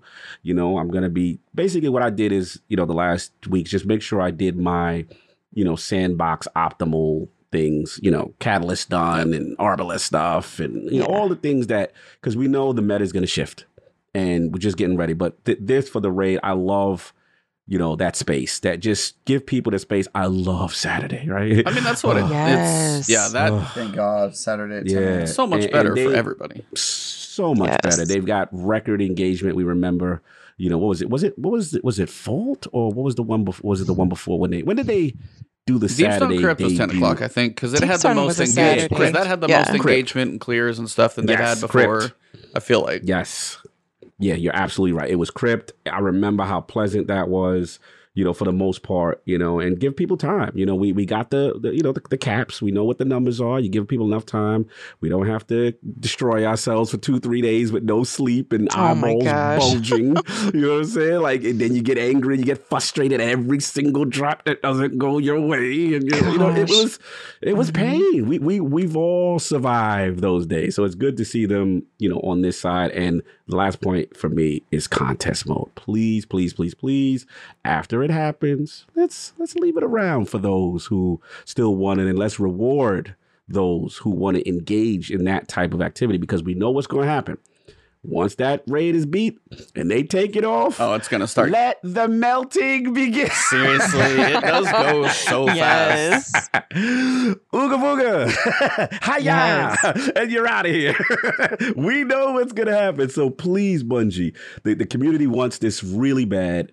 Give them that challenge and reward them. Maybe put a unique reward. Put something. Give some incentive or something. It was like the same way they did. You had the 24-hour emblem. Make it unique. Totally get it. Yep. But then, if you want to go do it on contest later, you could get. I don't even know if you could get both, or you just automatically get both. But to get that emblem, you got to do it in 24 hours. Do something different to have the contest be at least worth the challenge. And it also would help people for, what would people be doing right now if, say, Deepstone Crypt was on contest? They would be practicing being basically underleveled right now, because you actually could practice it, as opposed to, I can kind of equip some low stuff, maybe. Like, it actually really kind of lets you practice some of those difficult things. And here's a thought. Trav might appreciate this. How about increase the raid drop percentage of raid exclusive exotic stuff? You do higher difficulty stuff. How about that? Because there's a lot of guys still ain't got Vex. Eyes of Tomorrow. I think, and I say this as a very, very biased person who beat Deepstone Crypt in the first 24-hour period during contest mode. I think if you beat it in contest mode, you should get the exotic. That's fair. I think if you beat it that first week, that first 24 hours, I think you should get it. The fact that I beat Deepstone Crypt in contest mode, and then I had people that hadn't beaten it in contest mode get Eyes of Tomorrow right away while I had to grind it for 9 months or however long it was. Like, that's completely ridiculous to me. Yeah. So I think that's a good, because then it would be on. If you had a guaranteed drop if you beat it at 24 hours, like, people would be trying way harder to beat it. Be like, is this kind of a tough boss? No, we're in this thing until I pass out at 24:01. Like, we gonna do this. Yeah. But we know about the artificial extension of fun. You know how they do. Or rip Destin in the back. Destin in the back. Yeah, I was like, You know what's funny is people have, Destin in particular had absolutely no sympathy or empathy for anybody who is grinding that hard until it happens to him. Yes. Like, I remember he was all that way about Anarchy because he had to grind Anarchy forever. And then as soon as it was my turn with Eyes of Tomorrow, he was just like, bro, whatever. Just like keep playing until you get it. Like, didn't care at all. And then now that it's happening to him to Vex, he's like, this is stupid. And I'm like, yeah, bro, like, that's how I felt. Like, it's Trav, you gotta let it do. All right, guys, I'm out for the night. Signing off. Catch you guys later when they see that exotic drop. They done. Yeah, they got it. Right. So, Sarah, what about you? Have you been lucky on your grind for raid exotics, or have you had any long extended slogs for any drops? I think my 1K. I think literally I was waiting on my 1K for my Riven's-Bane. So it was like awful. So that one, I think it was probably like 60 something runs of it. But I mean, I feel for everybody on the, like, one of our clanmates, I mean, it was 3 times a week. It was 85. 85 runs. Yikes. And then he has gotten 7 Vex.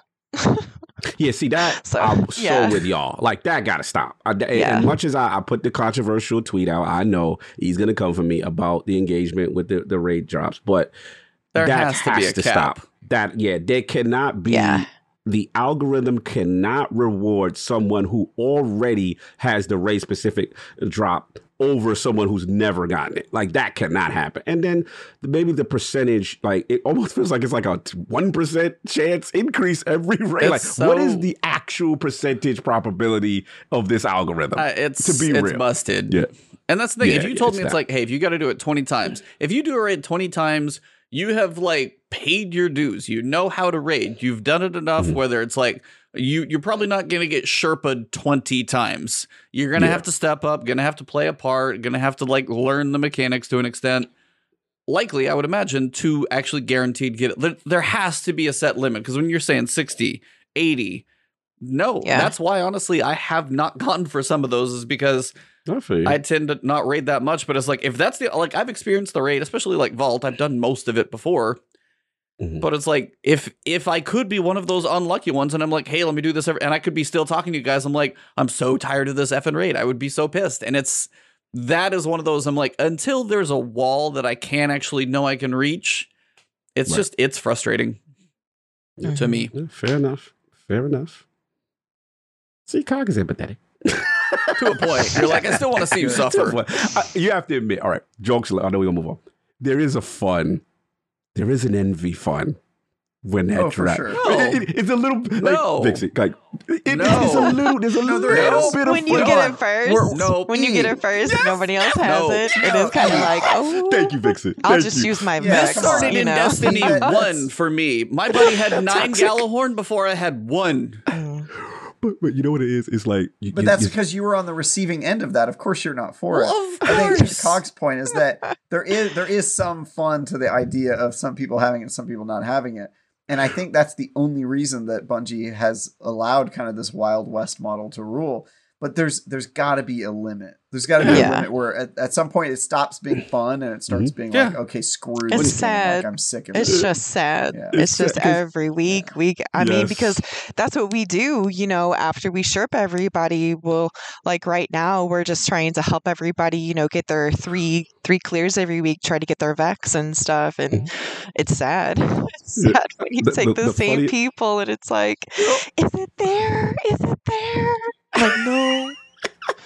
I just think the part is funny where it's the person who does the most work, who's sherpering, who's got everyone all organized, and then a lot of times it'd be the person who's messing up, who's not doing the account Oh yeah, right, the one they and he brought get with the- them. Yeah, be like, all right, everybody, we're here to Sherpa. Let's get everything done. Cool, I'm running this thing. Cool, you got it today. All right, let's run this thing. Okay, somebody else got it. Like 5 months later. All right, everybody, if anybody gets it, I'm deleting your account. Like, you lose it at a point. They want to show off. Look, guys, what's that? What's the eyes of tomorrow?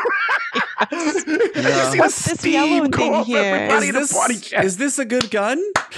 Is this good? Is Vex Mythic class? You're like, player 6 has left the game. Yes. All right, guys, go to bed. See you tomorrow. Oh, my God. I'm sorry. All right, I'm No, done. no, The but toxicity is that's- finished. yeah. I apologize. Somebody, Chains in chat is saying that they should definitely be RNG. Like, are you saying forever? That's my guy. That's Chains that had the 85 clears and now he has 7 Vexes. That's my guy right there. Yeah. If you enjoyed the grind to 70, then you are a different person than I am, but more power to you. Final piece, besides obviously always go check out the art, go check out the videos of the week. Those are always fun. I just can't play them, obviously, no big deal. Quick clarification before we go. Iron Banner bounties will not be removed at the end of the season. There is one more Iron Banner coming in the final week of the season. And they did say, like, all the seasonal bounties, all the Tangled Shore bounties, those are all going away. Some of the daily bounties from general activities and destinations will be removed, depending on if they're, like, kind of reworking them. So, like, some Drifter bounties, some Gunsmith bounties are getting taken away. So if you are doing bounty prep, do a little review, go look up a video guide. I've got one, but apparently needs some tweaks. But if you're going for Iron Banner bounty, they will not drop any higher than 1350. So if you open an Iron Banner bounty, win Witch Queen, you'll get something, but you will not get high-level stuff. There go the hustle. So, if you want to grind out Iron Banner bounties... That's how it should be. Well, I mean, yeah, no, honestly, like, for me, I don't even care about the level because you're going to get so much stuff.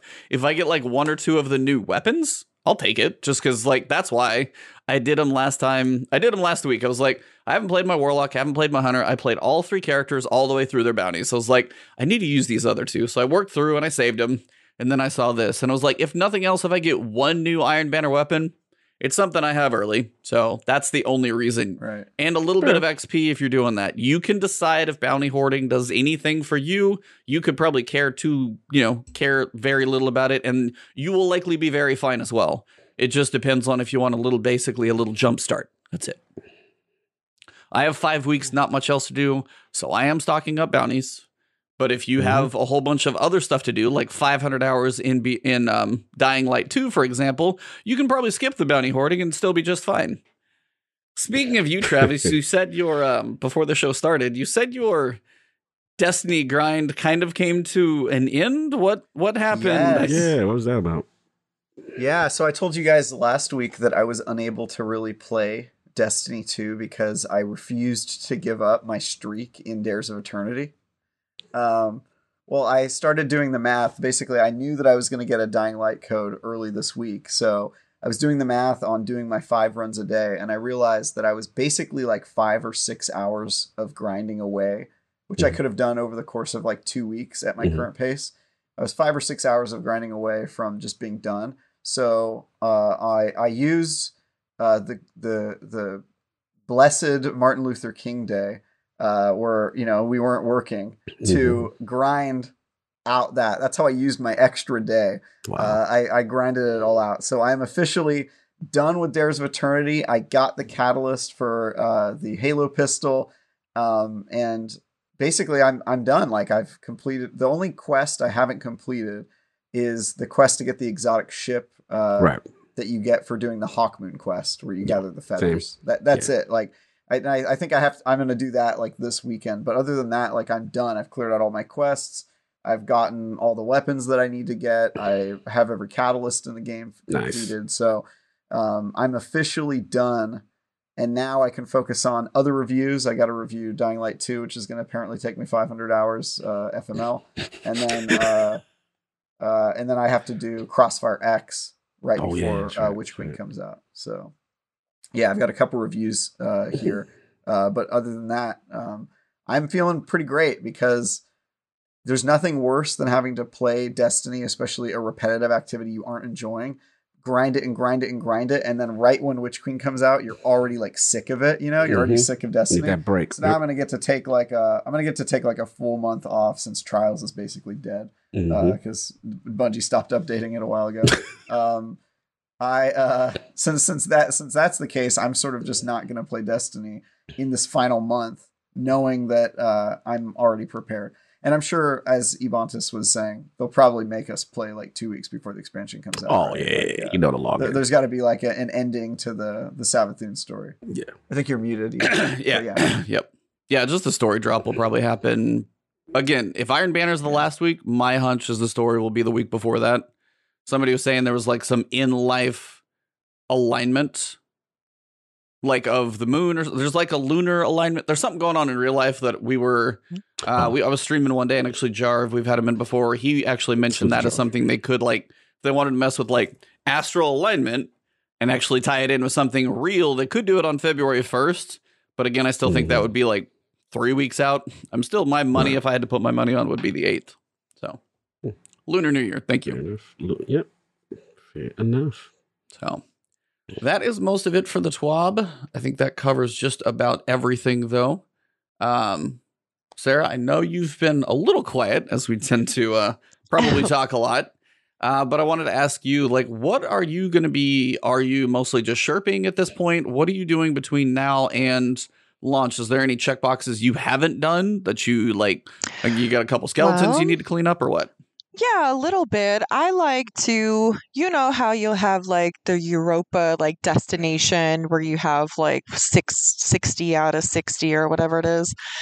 Well, I'm trying to get all of that stuff done. So I need to just like get a little bit more Cabal gold and then finish up a few things on my Season of the Hunt. And I just want to make sure that I get all the triumphs done, especially for the things that are going away, like Tangled Shore stuff. So all that sort of, you know, and then of course, yeah, we're really trying to work in some Divinity runs, at least like to pick that up a little bit more, try to help people get their 1Ks, and then of course Vex, try to help some people finish up some raid titles, things like that, before just ladder raiding before Witch Queen. Nice.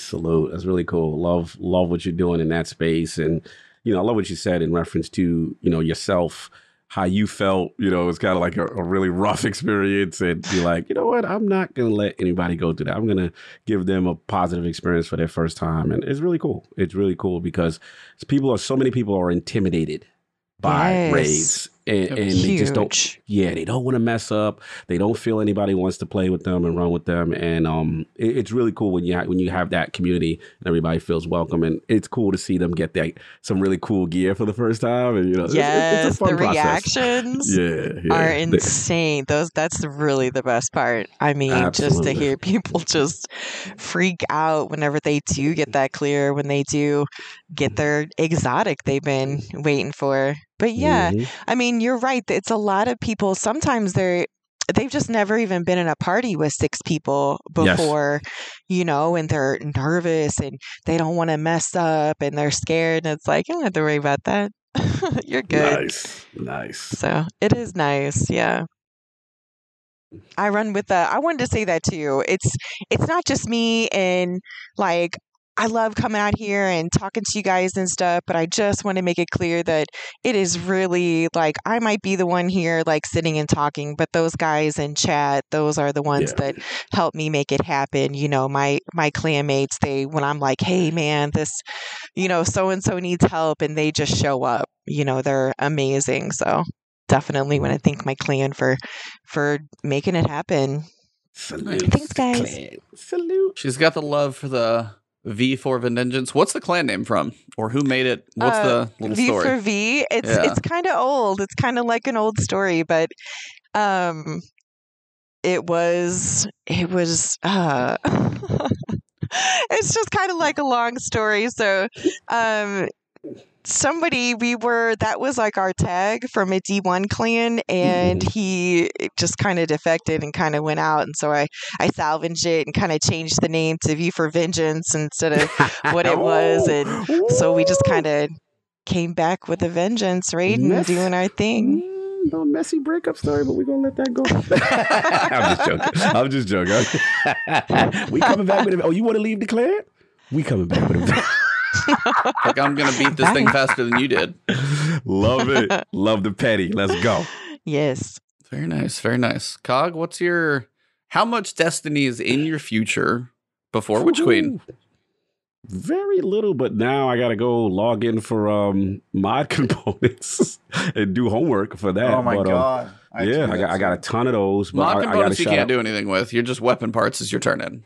I meant to say weapon parts. Excuse me. Parts. Sorry, but you're correct. Weapon parts. I got pretty much what I need. I know my clan. Shout out to DJ. Shout out to Forte. They are like, you've got to get your 1K. I've given up. I'm like, look, I'm okay. If it's not meant to be, it's not meant to be. I'm not going crazy. They are like insisted to continue to try to run Riven for me.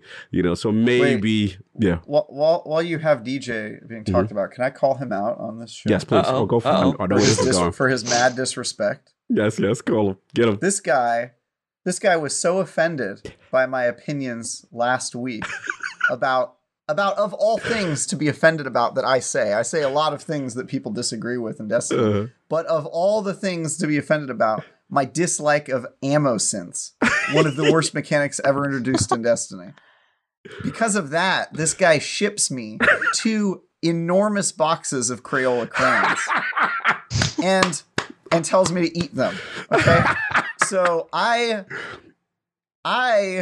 first of all, it's disturbing that he has my address, but apparently everybody has my address.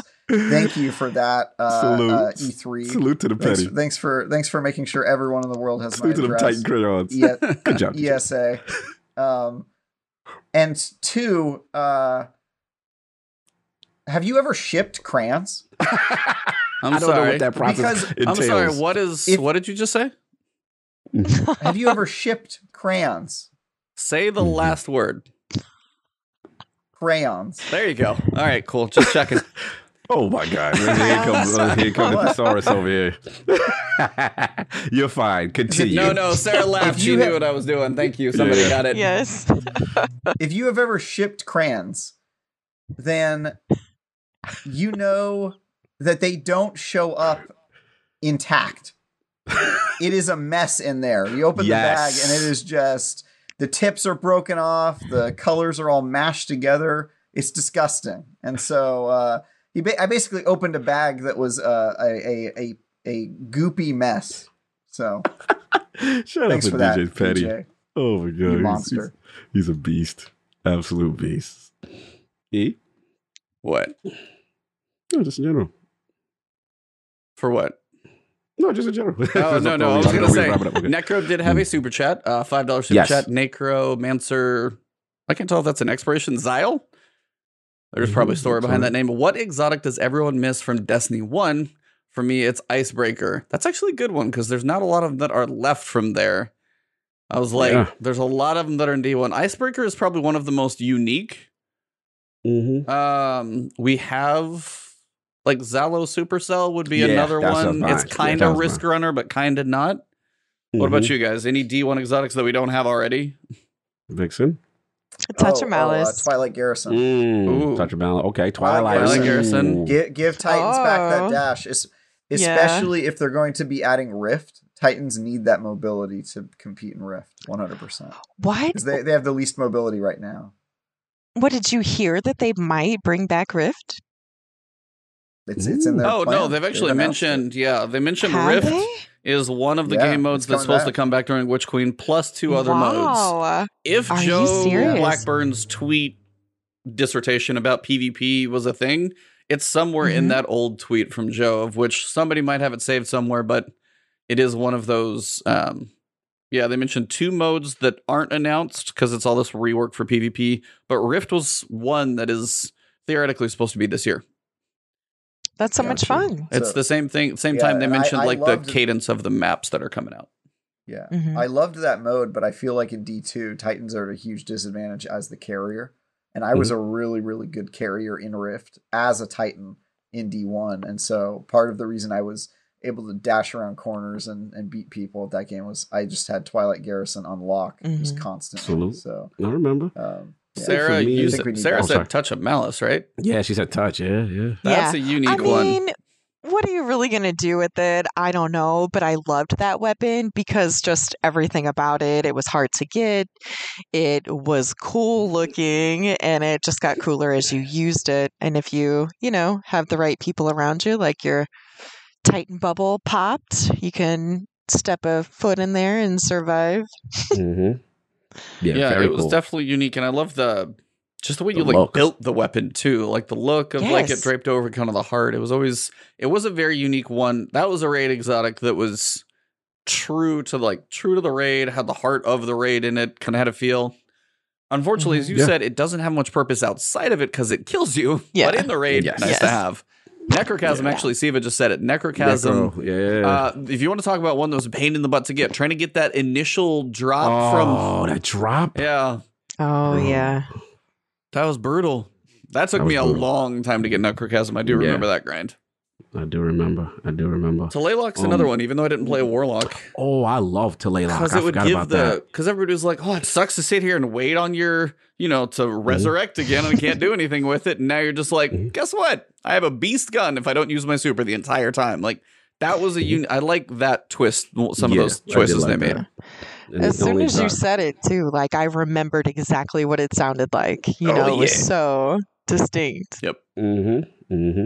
I remember the only one I want, but I don't. It doesn't have any functionality. It wouldn't have any functionality if it came back from an exotic armor standpoint. But I just love the way was it Helm of it most like what's the Warlock one that rezzed you that had the wings.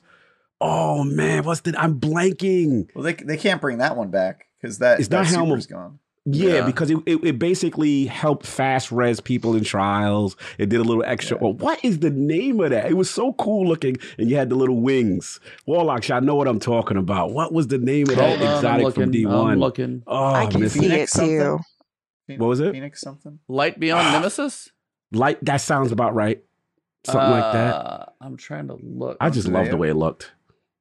Yeah, it's got like the wings down the sides. Yeah. One of the coolest Warlock exotic helmets. I just love the way it looked. That's all. But Light Beyond Nemesis. Yeah, E-Rock said, it is Light Beyond Nemesis. Yeah, I knew it was light something. Yeah.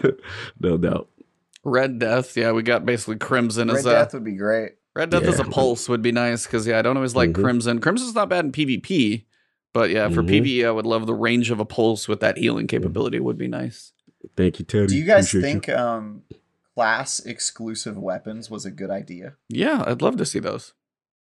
Something to set them apart. I worry about the already completely imbalanced sandbox. Yeah, I'm probably on the other side of it. That's true. Yeah, I'm probably on the other side of it, just only because they changed the sandbox so much. You know what I mean? But I mean, it was cool. Like what if one of those exotics is really good? It's always cool when it gives a low usage class a lot of functionality, but then you kind of crutch on that exotic for said class you don't really use. That's what a lot of exotics do in theory, is they make a lot of like, hey, this isn't that great. Let's find a way to make people use it with, if they push you into something and it gets better. I don't know. I would like the idea of the classes to have more identity than they do. Okay. Just in general because right now it's like, everybody gets the same armor. Everybody uses the same weapons. There's not a whole lot of exclusivity besides, yes, you have abilities and supers. I get that. But it was like most of your gear is not exclusive.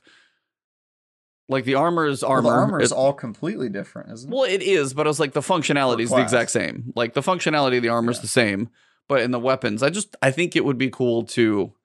Yeah, we are going to get unique spears. That is true. The glaive. I think there's going to be unique versions of those, maybe looks or something. So we'll get our each versions of those. Yep. Cool.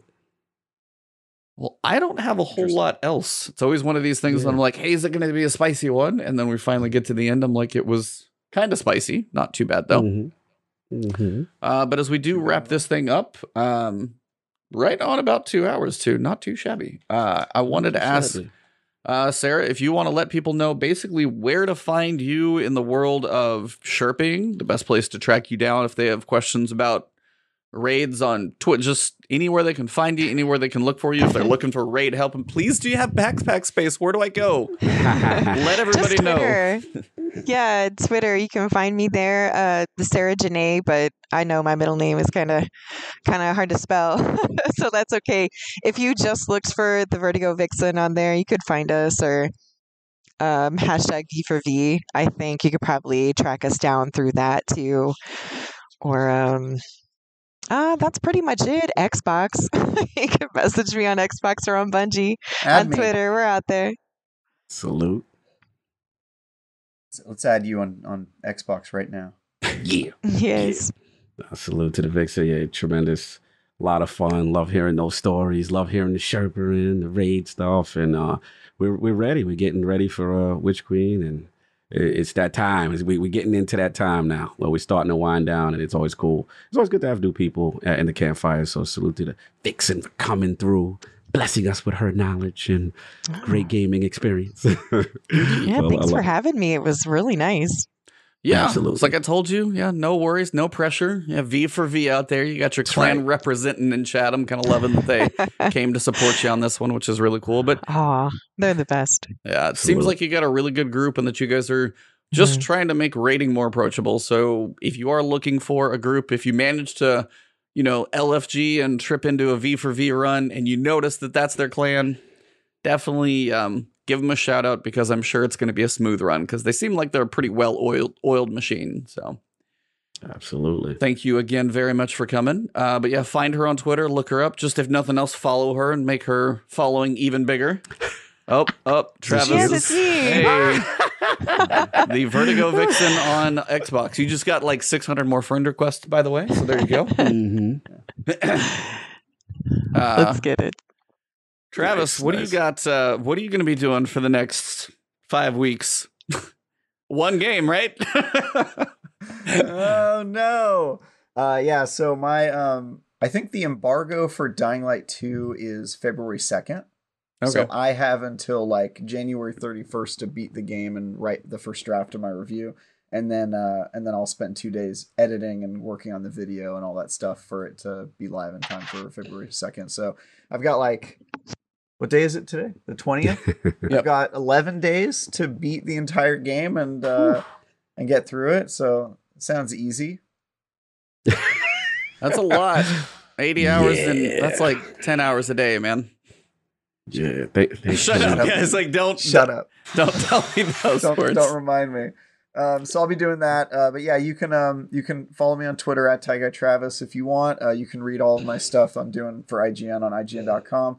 And I also do a show on Sunday mornings at 8 a.m. Pacific with some industry vets at Seasoned Gaming. This week, I'm sure it will be a spicy episode, as we will be talking about the Activision Blizzard acquisition. It will not be as insane as Lord Cognito's show is sure to be, but I also expect it will be a little bit more level-headed, a little bit less of a fight, a food fight, as it might be over at Iron Lord. So you should watch both of our shows, really. Yes. Also, you should join me in purchasing a cheetah-themed shaker. Yes. I do not drink any liquids that require a shaker, but I do drink liquids that require that I represent my boy E. The more aggressive logo, by the way, was intentional to reflect the fact that we got E real angry and heated on last week's episode for the first time ever. So now he's got an angry cheetah to represent his new persona online. So pretty great. And with that, McClunky, Lord Cognito, what do you got going on? Yo, again, salute to the Vixen. Fun show. Salute to everybody that pulled up in the chat. It's good to see everybody. See the clan repping the Vengeance clan out here. I like it. And it's been fun. For me, you already know. I know podcast is going to be a movie. Let's just put it that way. It's going to be a Lord of the Rings extended edition battle. Yeah, I expect, a lot of bloviation and prophecy talk, and get ready. King is going to have a lot to say, but also tune in because we should have maybe some special guests pull up. I was going to say, do you have a guest in line or planned? Mystery. Oh, okay. Yeah, okay. It's secret. You got to watch live. Yeah, we got, because I don't want to jinx it. I was told there's a possibility. Phil's coming to talk about his desire to be on Iron Lords podcast. Oh my God. All jokes aside, check us out. That'll be Sunday, 1 p.m. Eastern, Iron Lords podcast. And salute to Define Dude, my boy, Mr. Batty Plays. We will check that out if you are on Patreon. If not, just wait till Sunday. We have that discussion as well. And everybody, good to see everybody. Like a lot of people in the chat tonight. Wow, this was kind of really cool to see everybody come out and support us. And I want to thank Trav again for coming through. You know what I'm saying? I know wasn't feeling too well, and just to see him and the energy he brings, it always makes the show better. But Father Carr gonna be like, rest up after the damn show. But anyway, E, what you got? And a salute to E, man. I was proud of you, bro. I love to see your progression. I love to see what's going on with you with the sub count, and as well as all the blessings you're getting right now. And it's cool to see my man with the Cheetah Cup. And also, hit some IGN articles for my man Trav. He's working really hard. Please support the articles. These guys, he out here doing Nerf Legends. Yeah, he made it through Nerf Legends so he can do the review for Witch Queen. He went through that. That's right. Went through the trenches. That's right. Mm-hmm. That was actually part of my contract. They were like, if you will review all of the worst games of 2021, we'll let you review the one game you want to play in 2022. Also, we didn't even get to talk about my tweet this week. Oh yeah, my God. It was viral. Like, I thought I've had big tweets, and I saw the numbers. I was like, holy shit. I know, dude. That tweet is the funny insane. part is I gained like no new followers. It has like 41,000 likes, and I have like no new followers from it. But yeah, that was crazy. Epic. E? Well, for me, first, shameless last plug. The Abanta Shaker. You have 2 more days. That. Yeah. Go pick one of those up if you guys want to get my to first. Improve raid performance. Yes. Guaranteed. Yeah, keeping those beverages the temperature you prefer, whether it be hot or cold. You don't have to mix anything. The blender is an optional attachment. So you can just choose to keep your beverages at the temperature you prefer for as long as it will. Usually about 24 hours. It'll keep you cold or warm. But outside of that, of course, thank you guys for the support on Twitter, on YouTube, of course, the subs, the count, the views, and just the comments. It seems like a lot of people are getting a lot of benefits from the guides I'm doing to help you guys get ready. Obviously, if I can take that momentum into Witch Queen, that would be wonderful. So thank you guys for all of that. And then just everybody here. Sarah, thank you for coming in. I know you probably were like, I don't quite know what I'm getting into here, but I do hope you had a good journey with us through this little 2-hour chat of ours around the campfire. Absolutely. And of course, Travis, glad you were. You may get off this thing and pass out, or you're going to be like as a zombie. You're going to be a zombie. Yeah, you're going to be a zombie playing the zombie game. So just make sure you get some sleep in between your gaming sessions. That's all we ask. Yeah, my goal the next 3 days is to lay down and play Dying Light with one eye open. That's my goal. So what you need to do is see if you can get a TV above you in bed so you can lay and play vertical that way. The dream. That is kind of the dream. I think that's where we're headed with VR headsets, right? You wear one, wear one. There you go. Yep. That's it. I don't even need to move. Paving the way for us to be that. Use hashtag use code Cognito for your Quest 2 purchases. All meta purchases use code Cognito. That's important. Savages. And I don't envy you, man. Sunday. And granted, I don't know who your guest is going to be, but Sunday, you are going to be hurting cats. Honestly, it's going to be hilarious. I'm going to watch that episode. I'm definitely going to watch that episode. I have to. I got a preview, and it's wow. And all I can say I wasn't ready. Shout out to our 49ers that live to play another week. By the way, we all are 49er fans, and we didn't know that before each as we've met each other. We are all 49er fans. Last week was crazy. My wife is a Cowboy fan, so we were literally house divided for a little while. 14 penalties later, she didn't have too much empathy for him anyway, but Did it was... you have to sleep on the couch that night? I've been sleeping in the other room for a week and a half because we've been sick, so it just works. No, it was all good. But Sarah, thank you. Travis, thank you. Cog, please go support all of these awesome people. Thank you guys for an amazing show. And to all of chat, all the very high record number of you who showed up live, or if you hear it in audio form, leave us a review, drop a like on the video, sub to all these channels, hit refresh, put a little bot on the IGN articles, whatever you can do. Support all these people. So for this episode number 181, thank you, Sarah. Thank you, Travis. Thank you, Cog. And myself, Ebontis. It has been...